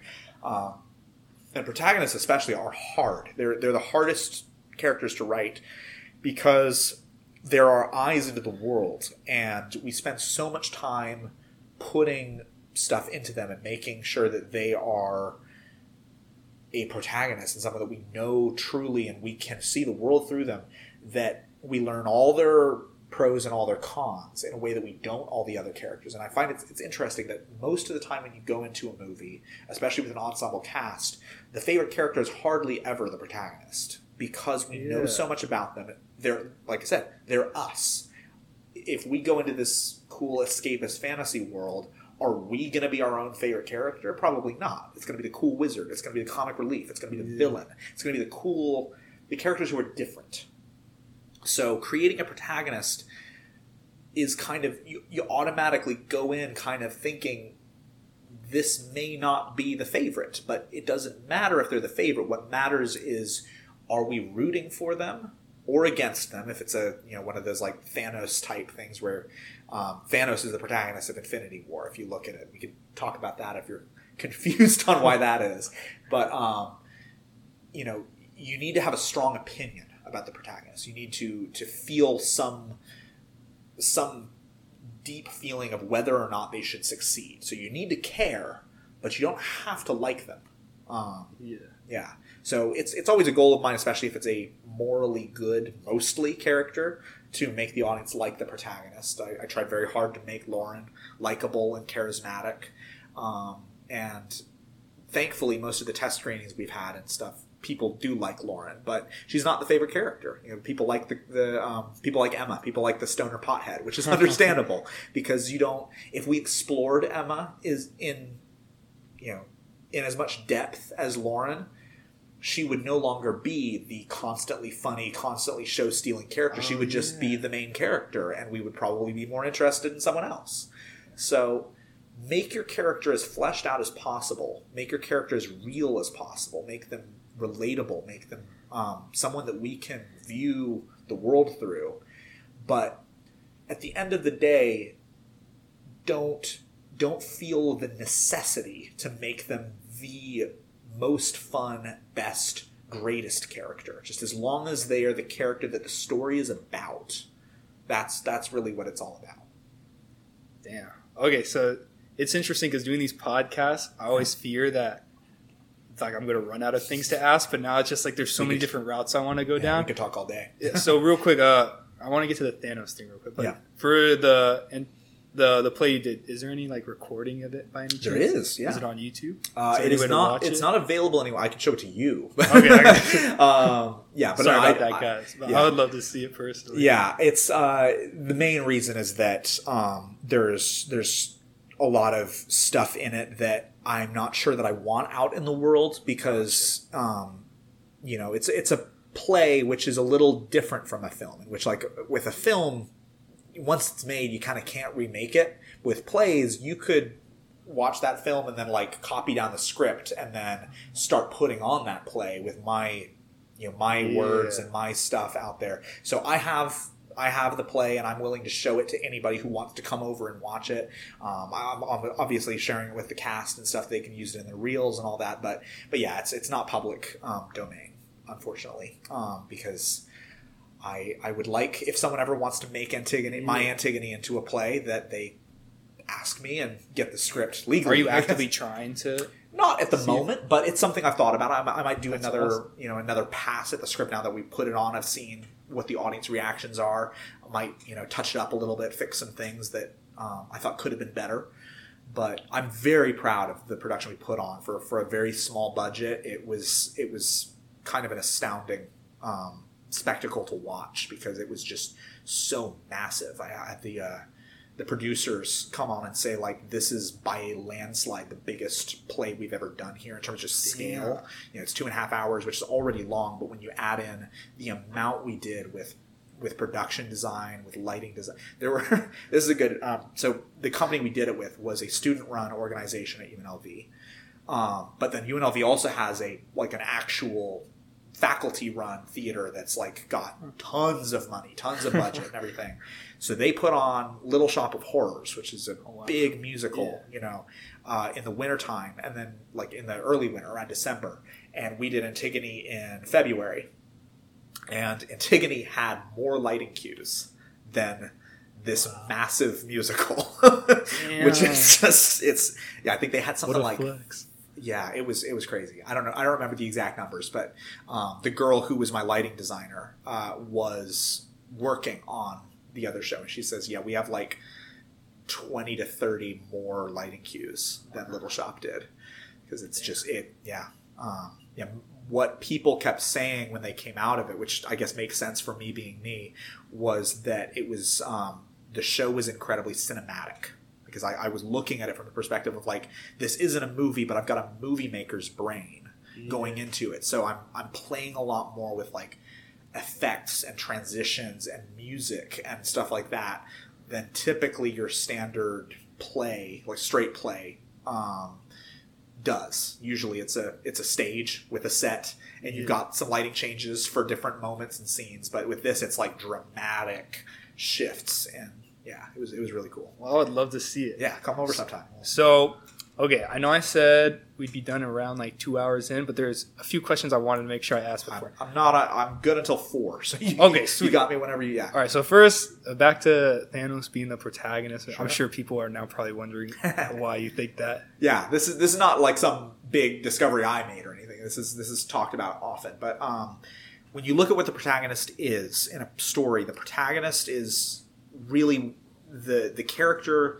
that the story is about, in the sense that like we are seeing their journey through the story. We are seeing they have the greatest desire and want that is like the forefront of the story. Something I always tell people is look at all of the characters in your story and what they all want, like their goal, and make sure you have the right protagonist, because sometimes you'll have a story and you'll be like, all right, I've got the protagonist who wants to ask out their crush, and their best friend is dealing with cancer.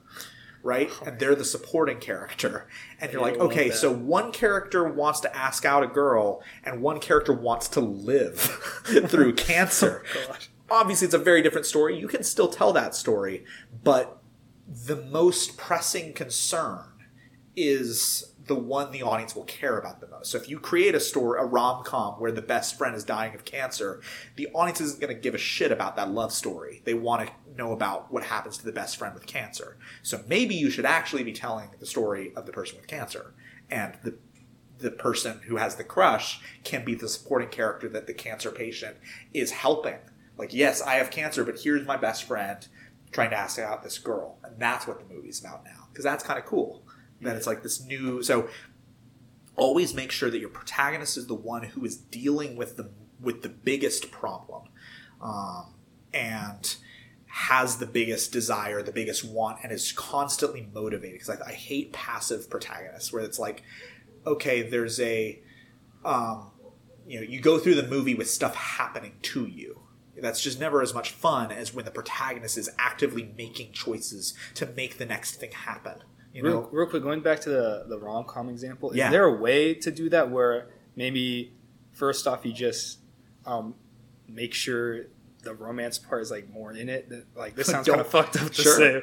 And then like, maybe is there also a way to maybe like make the person who's fighting cancer's arc somehow fit into the main story arc? You could, but I mean, my best recommendation would be if you have a story where you want it to be a rom-com, you want the love story to be... It's a comedy. Or just in general, if you want the story to be about a romance, about a love story, make all the other conflicts real. Make every character want something, but don't give anyone anything bigger than the problem at hand. You can give people things that are equal to. You could have the best friend also have a crush that they want to ask out. Just don't go into it in as much detail because they're not the protagonist. Well, I'm thinking like, have you seen Tick, Tick, Boom? I haven't yet. Okay, I don't think this is really spoiling anything, but in Tick, Tick, Boom, basically the main protagonist, like his problem is trying to get this show to be seen and like trying to become famous, make the show a success. And then like midway through, a part of the way through, his best friend finds out he has AIDS. Right? Sure. Okay. So obviously, fighting AIDS seems like people would care about it a lot more, but I don't know. I don't know like how I would describe how they did it, but somehow I still feel invested in the main character story. Sure. Part of that can be the fact that we've already established at the beginning what the movie's about, and then that secondary storyline kind of comes in halfway through when the story's already taken off. That can be part of it. But that's why I was also wondering, like, if you somehow make the secondary storyline fit into the first one, because I think after he finds out he has like this big breakthrough, he writes some song like mainly just about the friend, not even about the play he's trying to write. Yeah, so that's it.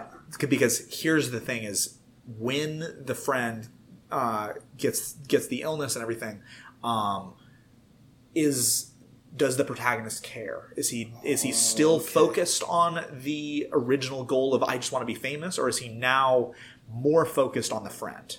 And I don't know. I haven't seen the film, but I would assume it's focused on the friend, and that's always interesting because that means the goal shifts, which does happen sometimes. Sometimes it doesn't. Sometimes the character has their standard, I want this thing throughout the whole film, and that's what the film is about. But it can be interesting when you want to have the protagonist's goal shift. It just always needs to shift to something bigger, like dealing with your friend who has this disease. So that has now become the storyline.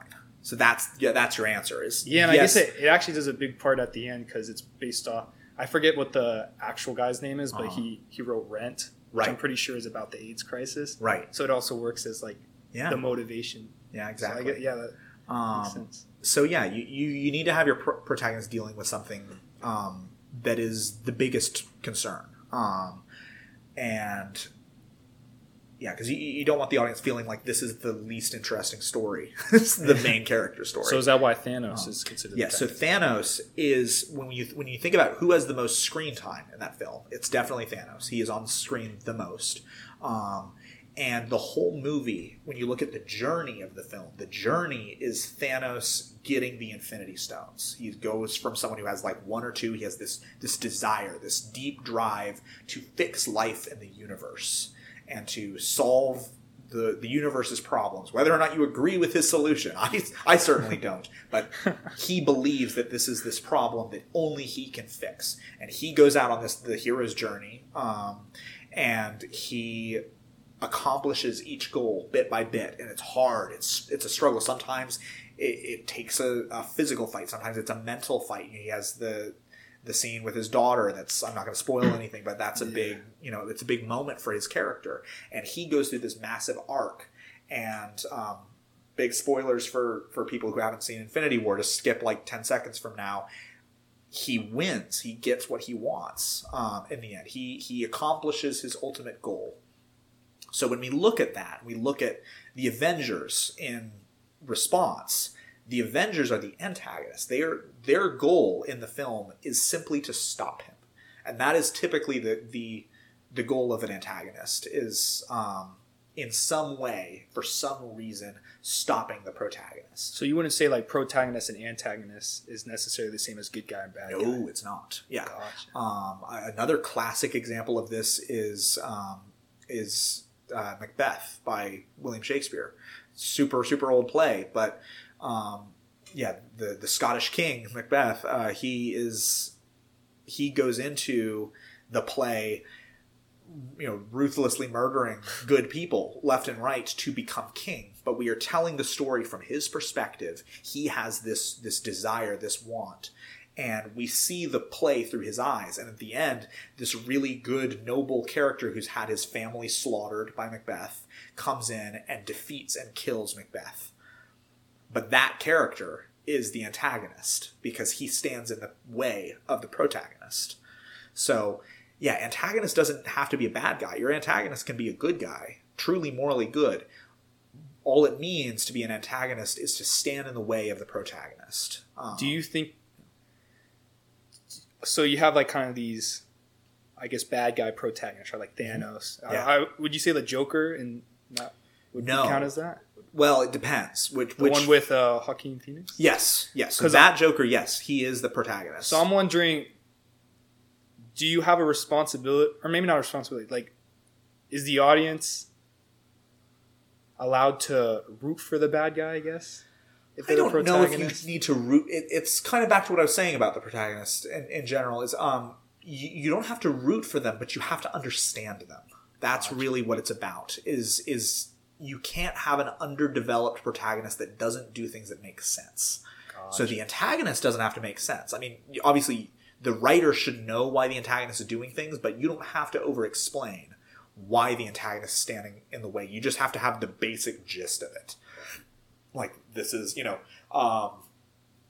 back to the Heath Ledger joke. Batman is obviously the protagonist of that film. But the Joker, we know that the Joker wants chaos and wants anarchy and stands in the way of Batman because Batman wants order and wants justice. And the Joker does many things to stand in the way. So it's very clear to us that the Joker is the foil, is the antagonist to Batman.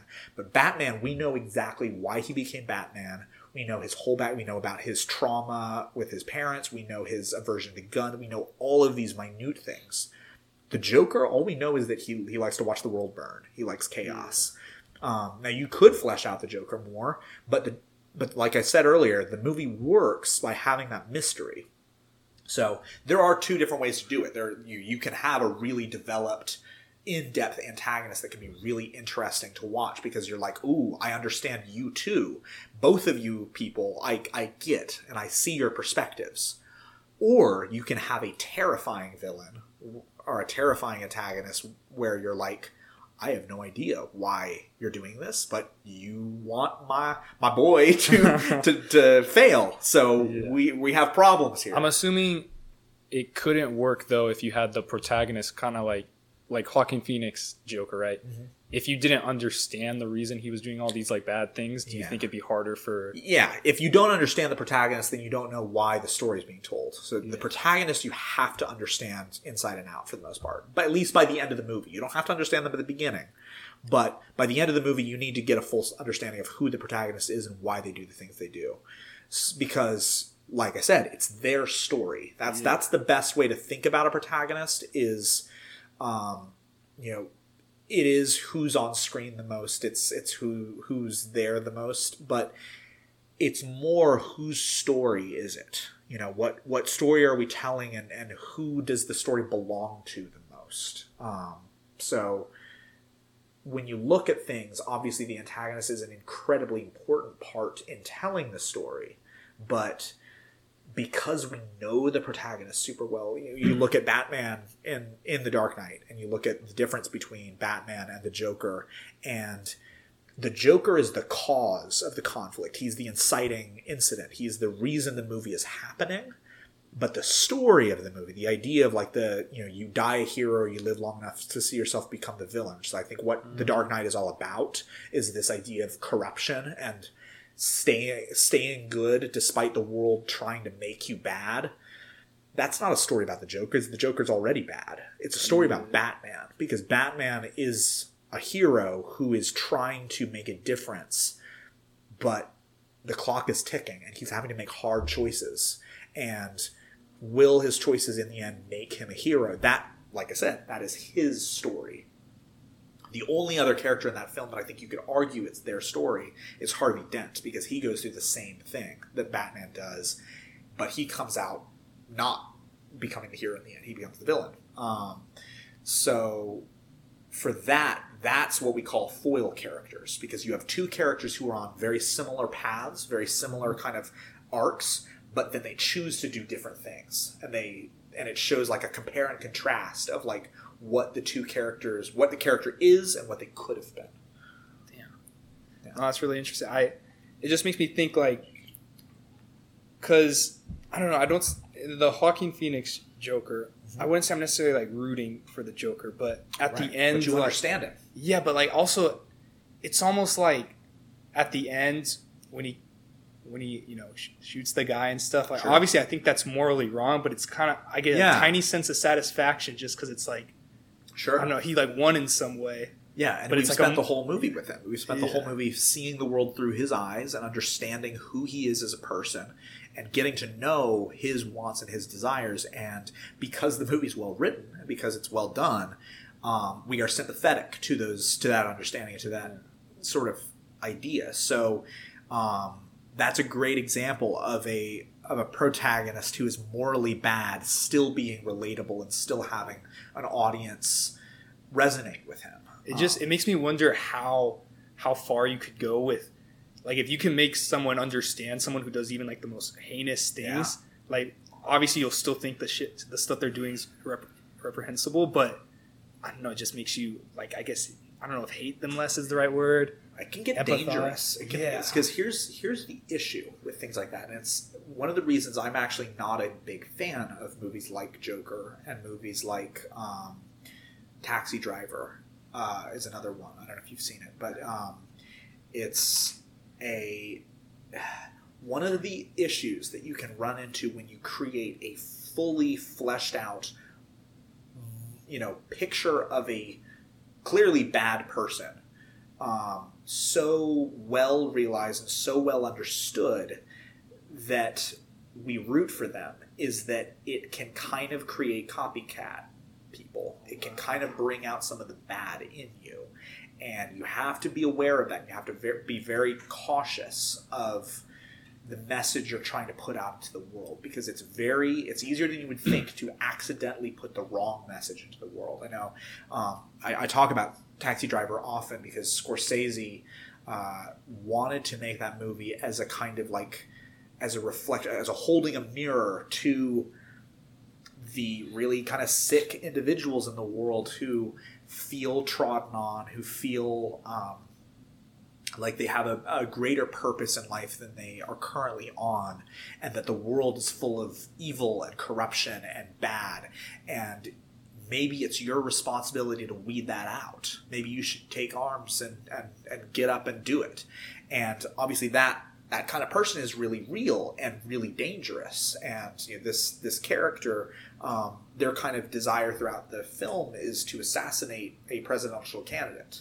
But they spend so much time working on the character that Robert De Niro plays that you do understand him. And so there's a lot of people out there who have seen that movie, and instead of taking away the message that Scorsese wanted to tell, which is this is what this kind of person ends up being like. Look at how bad of a person he is. Look at the shit he caused. Look at the chaos and the bloodshed and all of that.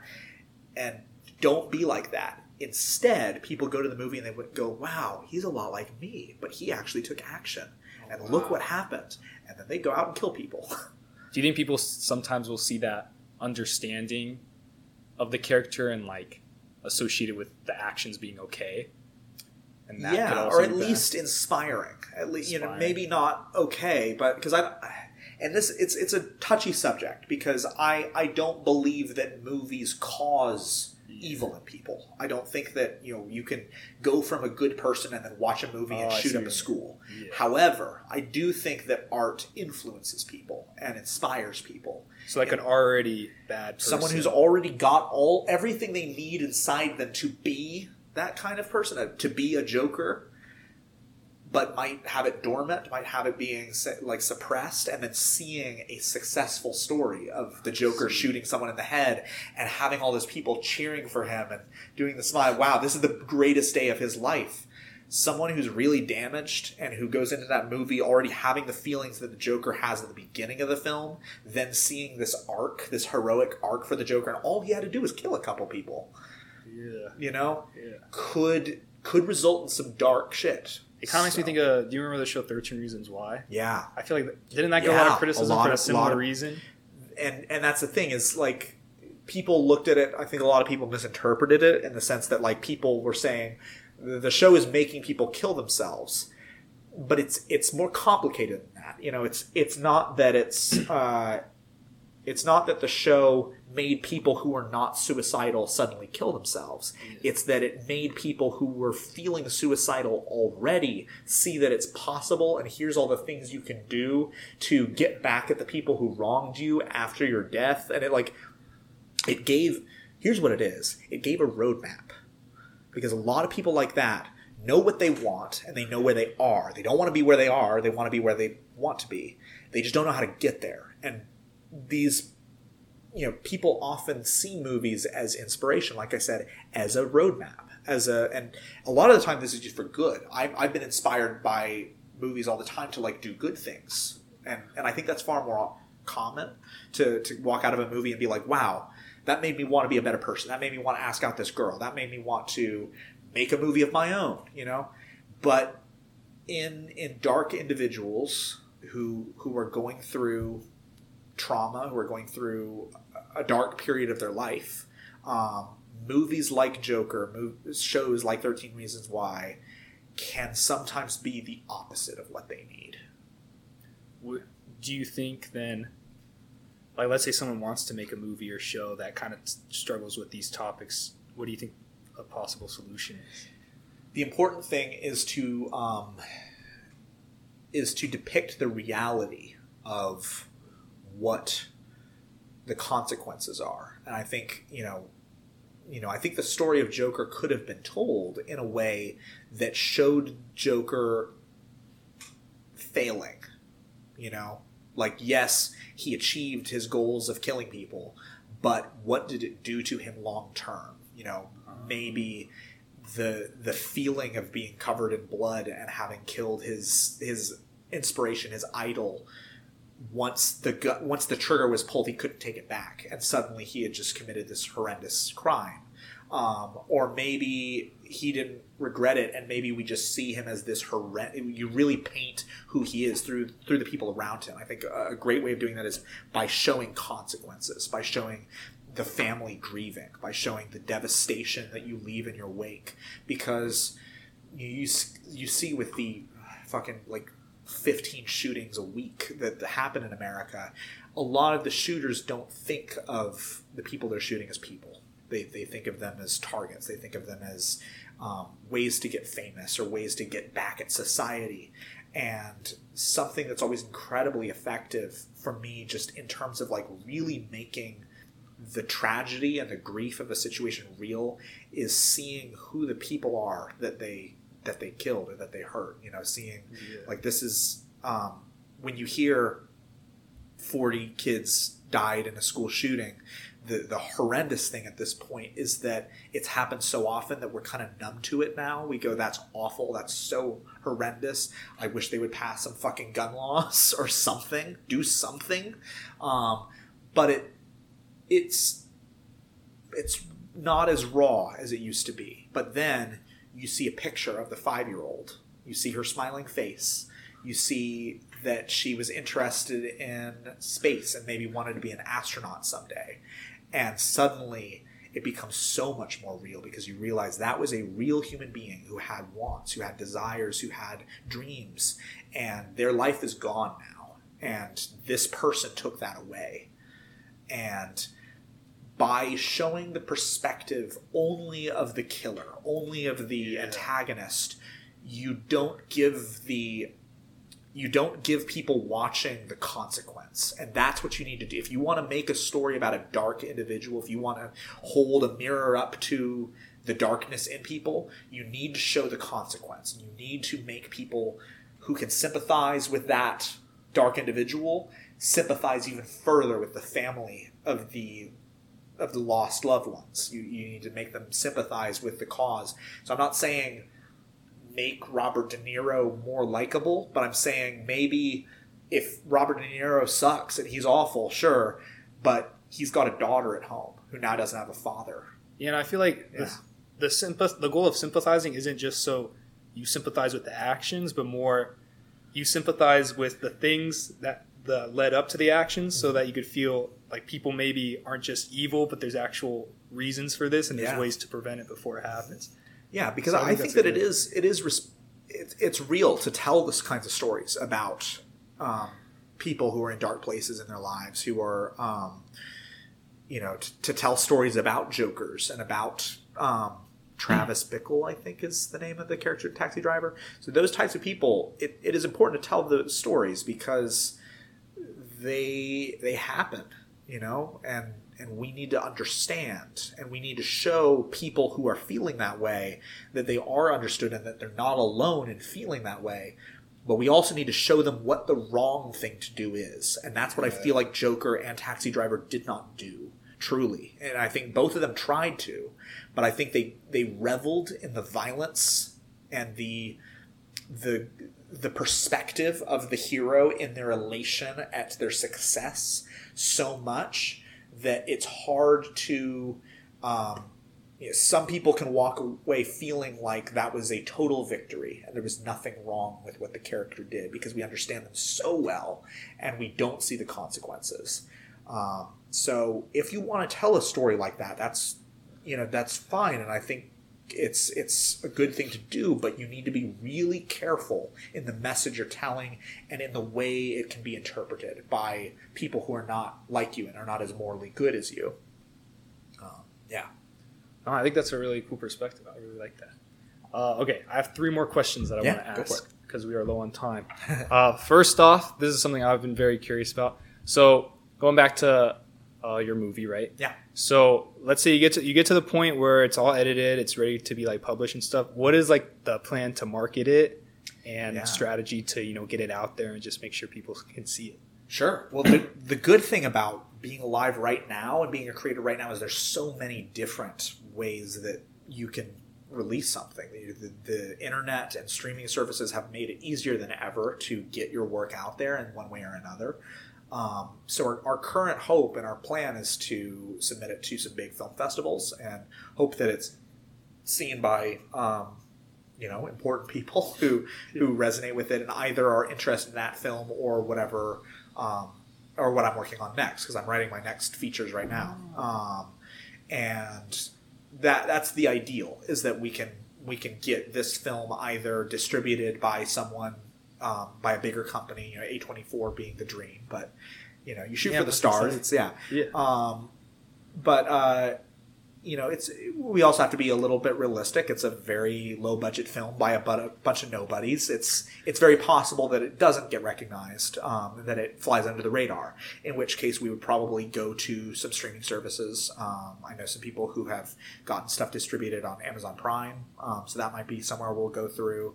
We might go to Apple TV. We'll just kind of send the film to various streaming services and see if anyone's interested in picking it up. So is the plan first try to get it maybe get a festival theater or something, right? Yeah, I mean, is that how the festivals work? Yes, sort of. I mean, theater would be incredible, but I think the main thing is we would love to have some kind of distributor who can not just help us with this film, but can maybe help us with our next stuff, because it's always about the next step, And Life Almost Gone is made, so I'm more focused on what's next for me and what I would like to do next. So it would be incredible. There's a bunch of things that have happened to people in the past with indie films like that. Some companies will just buy the film and say all right, we're let's say A24.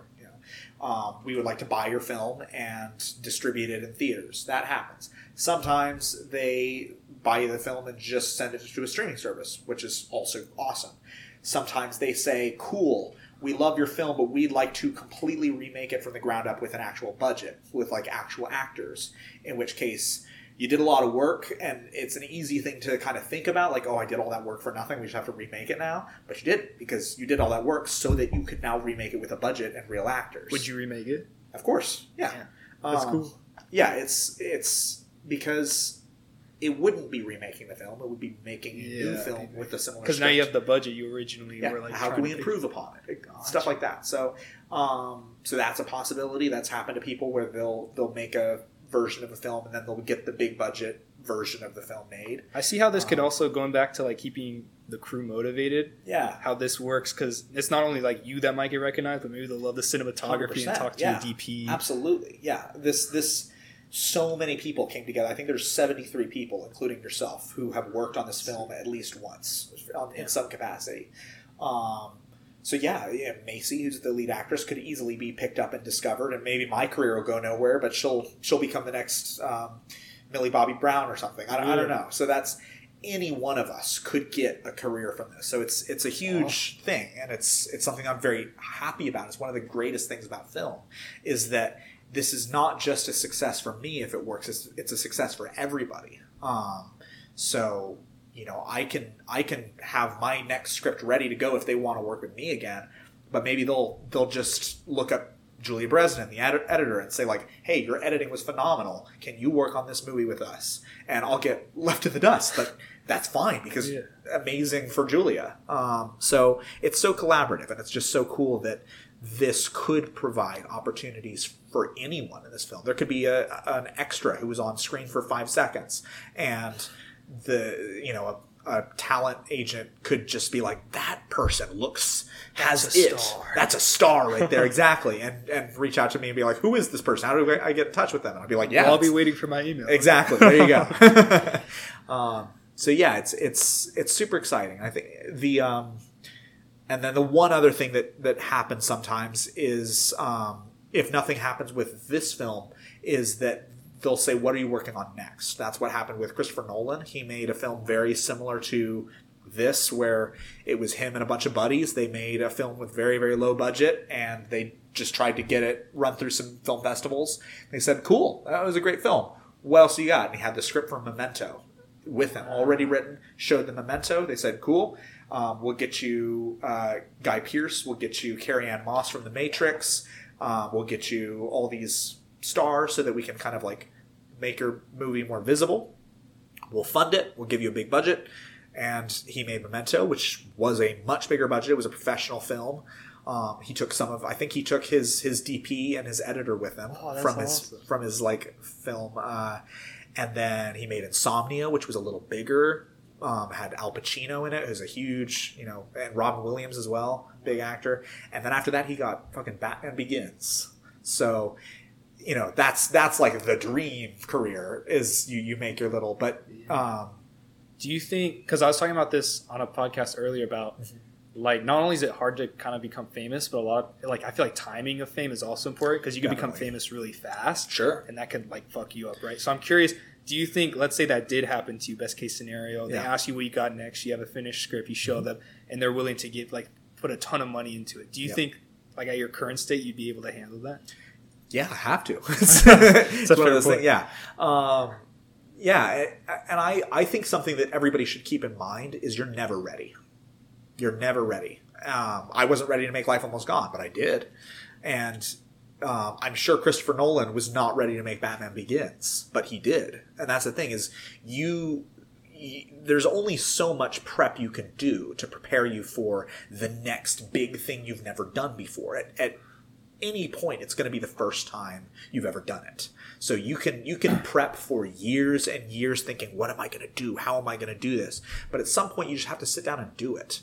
And you may make some mistakes. You may, figure things out a little too late, and that'll happen. But that's a part of growing. It's a part of learning. It's a part of getting better. So, yeah, if some crazy thing happened, like, someone saw Life Almost Gone and were like, hey, why don't you direct Thor 5? Then, yeah, I'd be in way over my head. But would I say no? Probably not, because I get to direct Thor 5, yeah. And for me, it's never been about fame. I don't really have a desire to be a famous director. My desire is to be a director that has the opportunities to make the films I want. So a certain level of being known, of working in big budget stuff is needed for that, because I have big dreams. I don't want to make little tiny coming of age films my whole life. I want to make cool science fiction stuff. So, you need to have a certain level of, like I said, being known in the industry, not necessarily on the street. I don't need to be the next Christopher Nolan. But it would be very hard for me to make the movies I want to make at my current budget. So there is a desire to get recognized, to become more known, to become higher in the industry, just so I can get funding and get the opportunities to make the films I want to make. Yeah, no, that makes sense. Okay, so then let's say there's someone similar to you, maybe they're in middle school or high school, and they're interested in making films, like that's their passion, that's what they want to do. Yeah. What would be, obviously I'm sure it's different based on the type of movie you're filming and like what you're trying to do, but what's like a general step-by-step guide on how they could get started? Maybe they have a short film they want to film. Yeah. Just start making shit. It might be bad, but like you got to make it. So the main thing is that there's always a solution to your limitations in terms of budget, in terms of what you have. If it takes filming something on an iPhone because you don't have the budget for a camera, film it on an iPhone. It's better than nothing. You have something, and then maybe you'll be able to show your little iPhone movie to someone who has a good camera and say like, hey, this is my little iPhone short. It's kind of crap because it's shot on an iPhone, but I was hoping if you like the story, if you like, if you have talent, if you have, a gift, if you're creative and you have the opportunity to tell good stories, the other stuff will come to you. It'll take time, but it'll come to you. I started kind of from scratch during the pandemic. I had been working on theater for years and not having any knowledge in film at all. I took a film class that connected me to like one or two people. We shot a little short that was, I think the crew consisted of literally 2 other people. So it was me directing and acting and screenwriting and doing all this, and one guy doing camera and one person just kind of helping with whatever else we needed. And we put together this fun little short about being late to school. And I showed it to people, and they thought it was fun. And so my next short, a couple of those people who thought it was kind of cool hopped on board, and we had a crew of like 7 or 8 people, and kept doing that, and kept making a little better, getting a couple more people, couple more resources. And, then I started my feature, and by the end of the feature, we had 73 people on board and like high-end, we had a drone, we had high-end equipment, but we're still nowhere close to, full So it's always going to be about growth. And my biggest recommendation, if you're not ready, if you don't feel qualified to make a good story yet, that's also fine. Watch lots of movies. That's always the biggest thing, is find what you like in cinema. Think about, don't just watch movies, think about movies. Think about, like, these are my favorite movies. Why are they my favorite? Not just like, oh, I love this actor, or this fight scene is really cool. Think about what makes the fight scene cool. What are they doing that's so much different than the fight scenes in other movies that maybe don't hit quite as hard? What is this actor doing that's blowing my mind in a way that most actors don't? Think, like, really get down and interview yourself about what you like in films. And there's a common saying of, like, good artists like borrow, but great artists steal. Because when you start out as an artist, you are just drawing from what you know and what you love. And there's a lot of what some would call tributes, and what other people would call stealing from, my favorite movies in my films. And I think of it more as, like, I always think of it more as tributes, or as there's this incredible idea someone had. And as long as it works for this film, and I'm doing it for a reason that is self-earned by the film, it's not stealing. You're not saying, like, wow, that guy's not creative because he did this shot that's similar to what Kubrick did in The Shining. It's more like, oh, that shot's kind of like this shot from The Shining. I feel like a lot of what creativity too is just being able to pull from different sources and put them together. Yeah, as long as you're making a unique and interesting film, you can totally take pieces from other things. At the end of the day, you want it to be its own thing, though. That's the main thing. So the more you watch, the more you discover about yourself and what you like, the more you can kind of own that and figure out, okay, like, let's say that you love Star Wars, the original Star Wars film. But you think that Han Solo is an asshole, right? Actually, let's change this up. Let's say that you love Han Solo, and Han Solo is, like, your favorite character, and Luke bores you, right? Start with, what would Star Wars be like if Han Solo was the hero then? If Luke was not a part of the story and Han Solo was there. His personality, his type of character, okay? Now, maybe the Force is also kind of weird, like the fact that there's magic in this world. Maybe I don't want magic, so let's cut out the Force. What happens to the story then? What is it really about? Maybe it's just about, like, the rebellion and the Empire, okay? So you have that. Take out the spaceship, set it medieval. Pretty soon, like, you're going to have a totally different story. Maybe it was once just Star Wars with Han Solo instead of Luke. But if you keep doing that, if you keep stripping away elements that you think could be improved upon, and you say, I could do better with this, maybe. All this is great, but this could be better. Then you look at that and you're saying, oh, now that this piece is here, this piece doesn't quite work anymore. So let's fix that. Let's take this away and put it. And it's this thing of, like, by the end, you started with a structure, and you've taken apart piece by piece by piece until it's a totally new structure. Dude, it sounds just like, do you know that paradox about the boat? Yeah, it sounds exactly just like the that. boat. 100%. That's wild. So yeah, that's an easy way to get started. If you're thinking, like, I don't really have any ideas, take an idea you already have and literally start by just straight up stealing the entire story. But don't stop there. Don't just make that. Figure out ways to change the story and to say, all right, I'm going to make it my way. And by the end, hopefully, there will be elements. Sure, people can be like, oh, this is kind of like Star Wars. But they'll have no idea that it literally is Star Wars until you changed it. Yeah. No, I never even thought of that idea. I like that. I also like what you said earlier about how you should, like, you can make something with your iPhone, right? And then show someone who has a better camera. And then possibly, if they get them interested, you can use the camera. Because I feel like a lot of people will use not having the resources of, like, quality equipment as I don't know, maybe an excuse to not film something. Yeah. But I feel like the way to get that equipment is to do something. Exactly. Right? Exactly. And it's also in terms of your own improvement. If you're not very experienced, you can't sit around saying, like, oh, I can't make this movie because I have no experience, because then you'll just never make it. Yeah. So get the experience then. And there's absolutely a thing of, like, if there's a movie you want to make, but you don't have the experience yet, but like all I really need to do is do like two other things first, then do those 2 other things. That's fine. Yeah. As long as you have like a game plan, you have a roadmap, on how to get there. So that has been a thing for me in the past, and especially in the future. I have like, in a perfect world, the features I want to do before I'm 50, and there's like I think 7 or 8 of them. So I have each one planned out. I know when I'm going to make them, at what point in my life, and they all depend upon the success of the previous one in terms of like, was I able to make it? Was I able to get the budget for that? Could I push for a slightly bigger budget on this one? Because it would be impossible for me to go and, spoiler alert, I want to make a Beowulf movie someday. But the Beowulf movie would be literally impossible for me to make right now. It would just be, I want to film in Iceland. I want crazy budget for the monsters, for the dragon in it. Yeah. I want actual actors.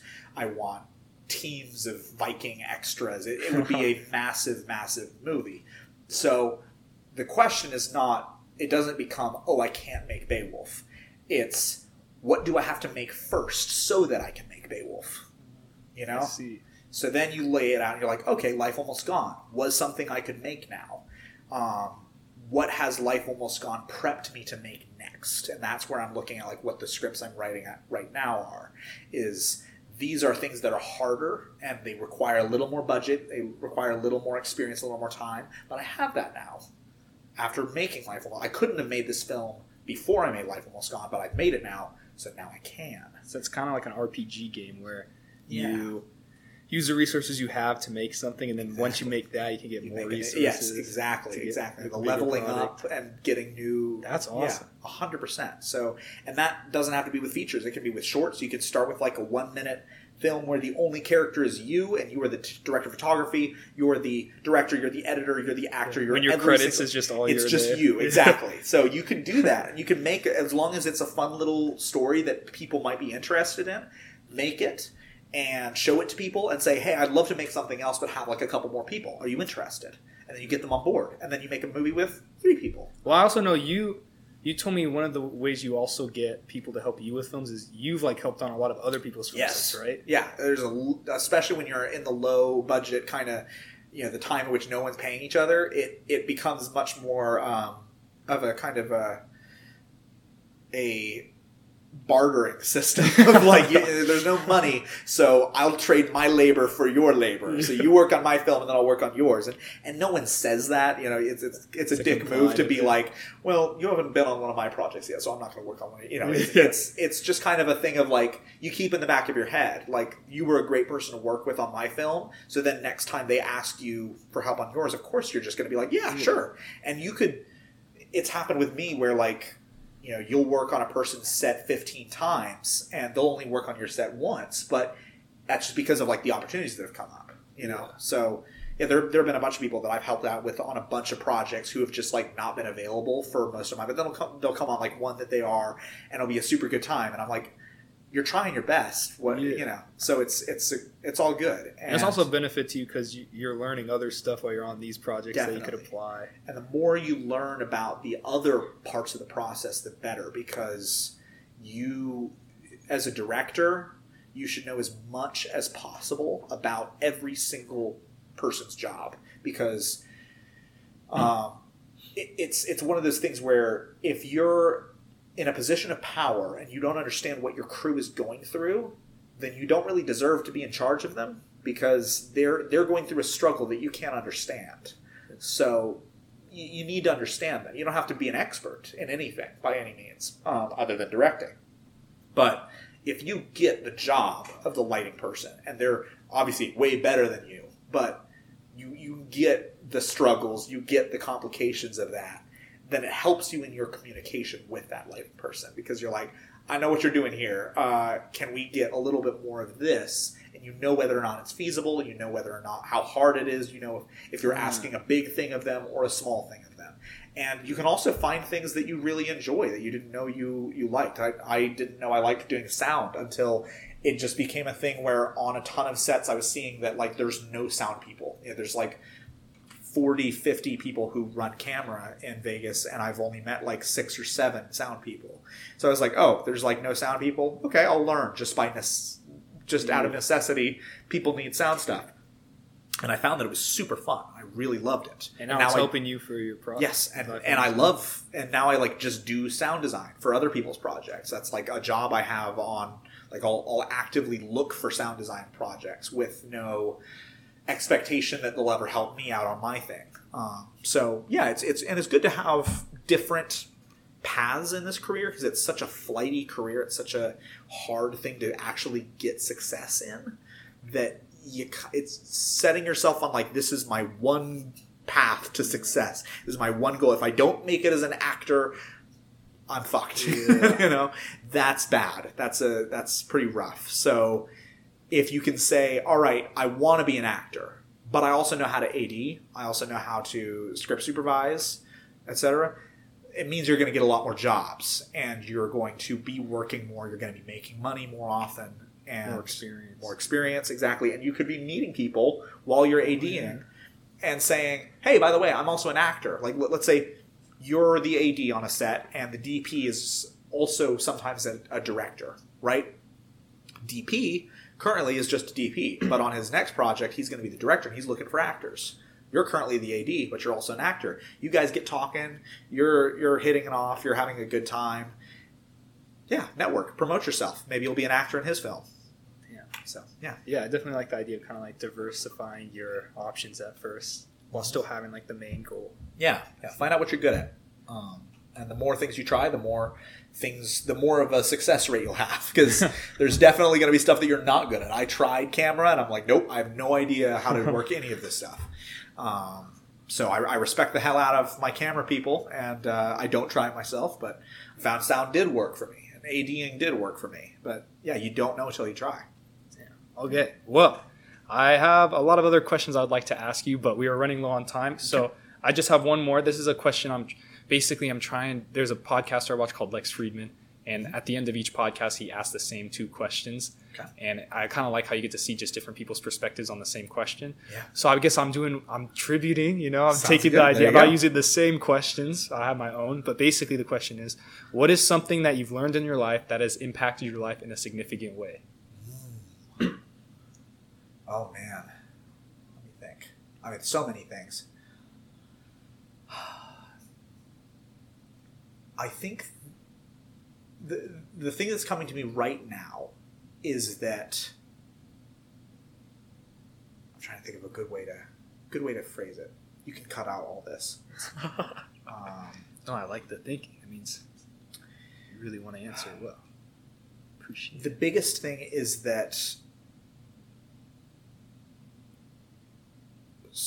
it kind of comes into stories and just storytelling in general, in whatever way you do it. Stories are older than any other career, really. There were not engineers, there were not architects, there were not accountants in the Stone Age, but there were storytellers, drawing cave paintings. Stories have been with us since the beginning. They will be with us until the end. And every person has stories inside them and ways of telling them. And the biggest thing is just to remember that you have a story to tell and that you should tell it. And like, no matter what it is, no matter what medium it is, no matter how much budget, like we were saying, you have, there are ways to tell your story, and people care. People will listen. Maybe not everybody, but enough people that it's worth doing. So get up and do it. It doesn't matter what your resources are. It doesn't matter what your budget is. It doesn't matter how you do it. Just find a way to tell the stories that mean something to you. Yeah, I think that's a beautiful place to end up. Thank you for being on, Axel. Thank you, Strad. I've enjoyed it.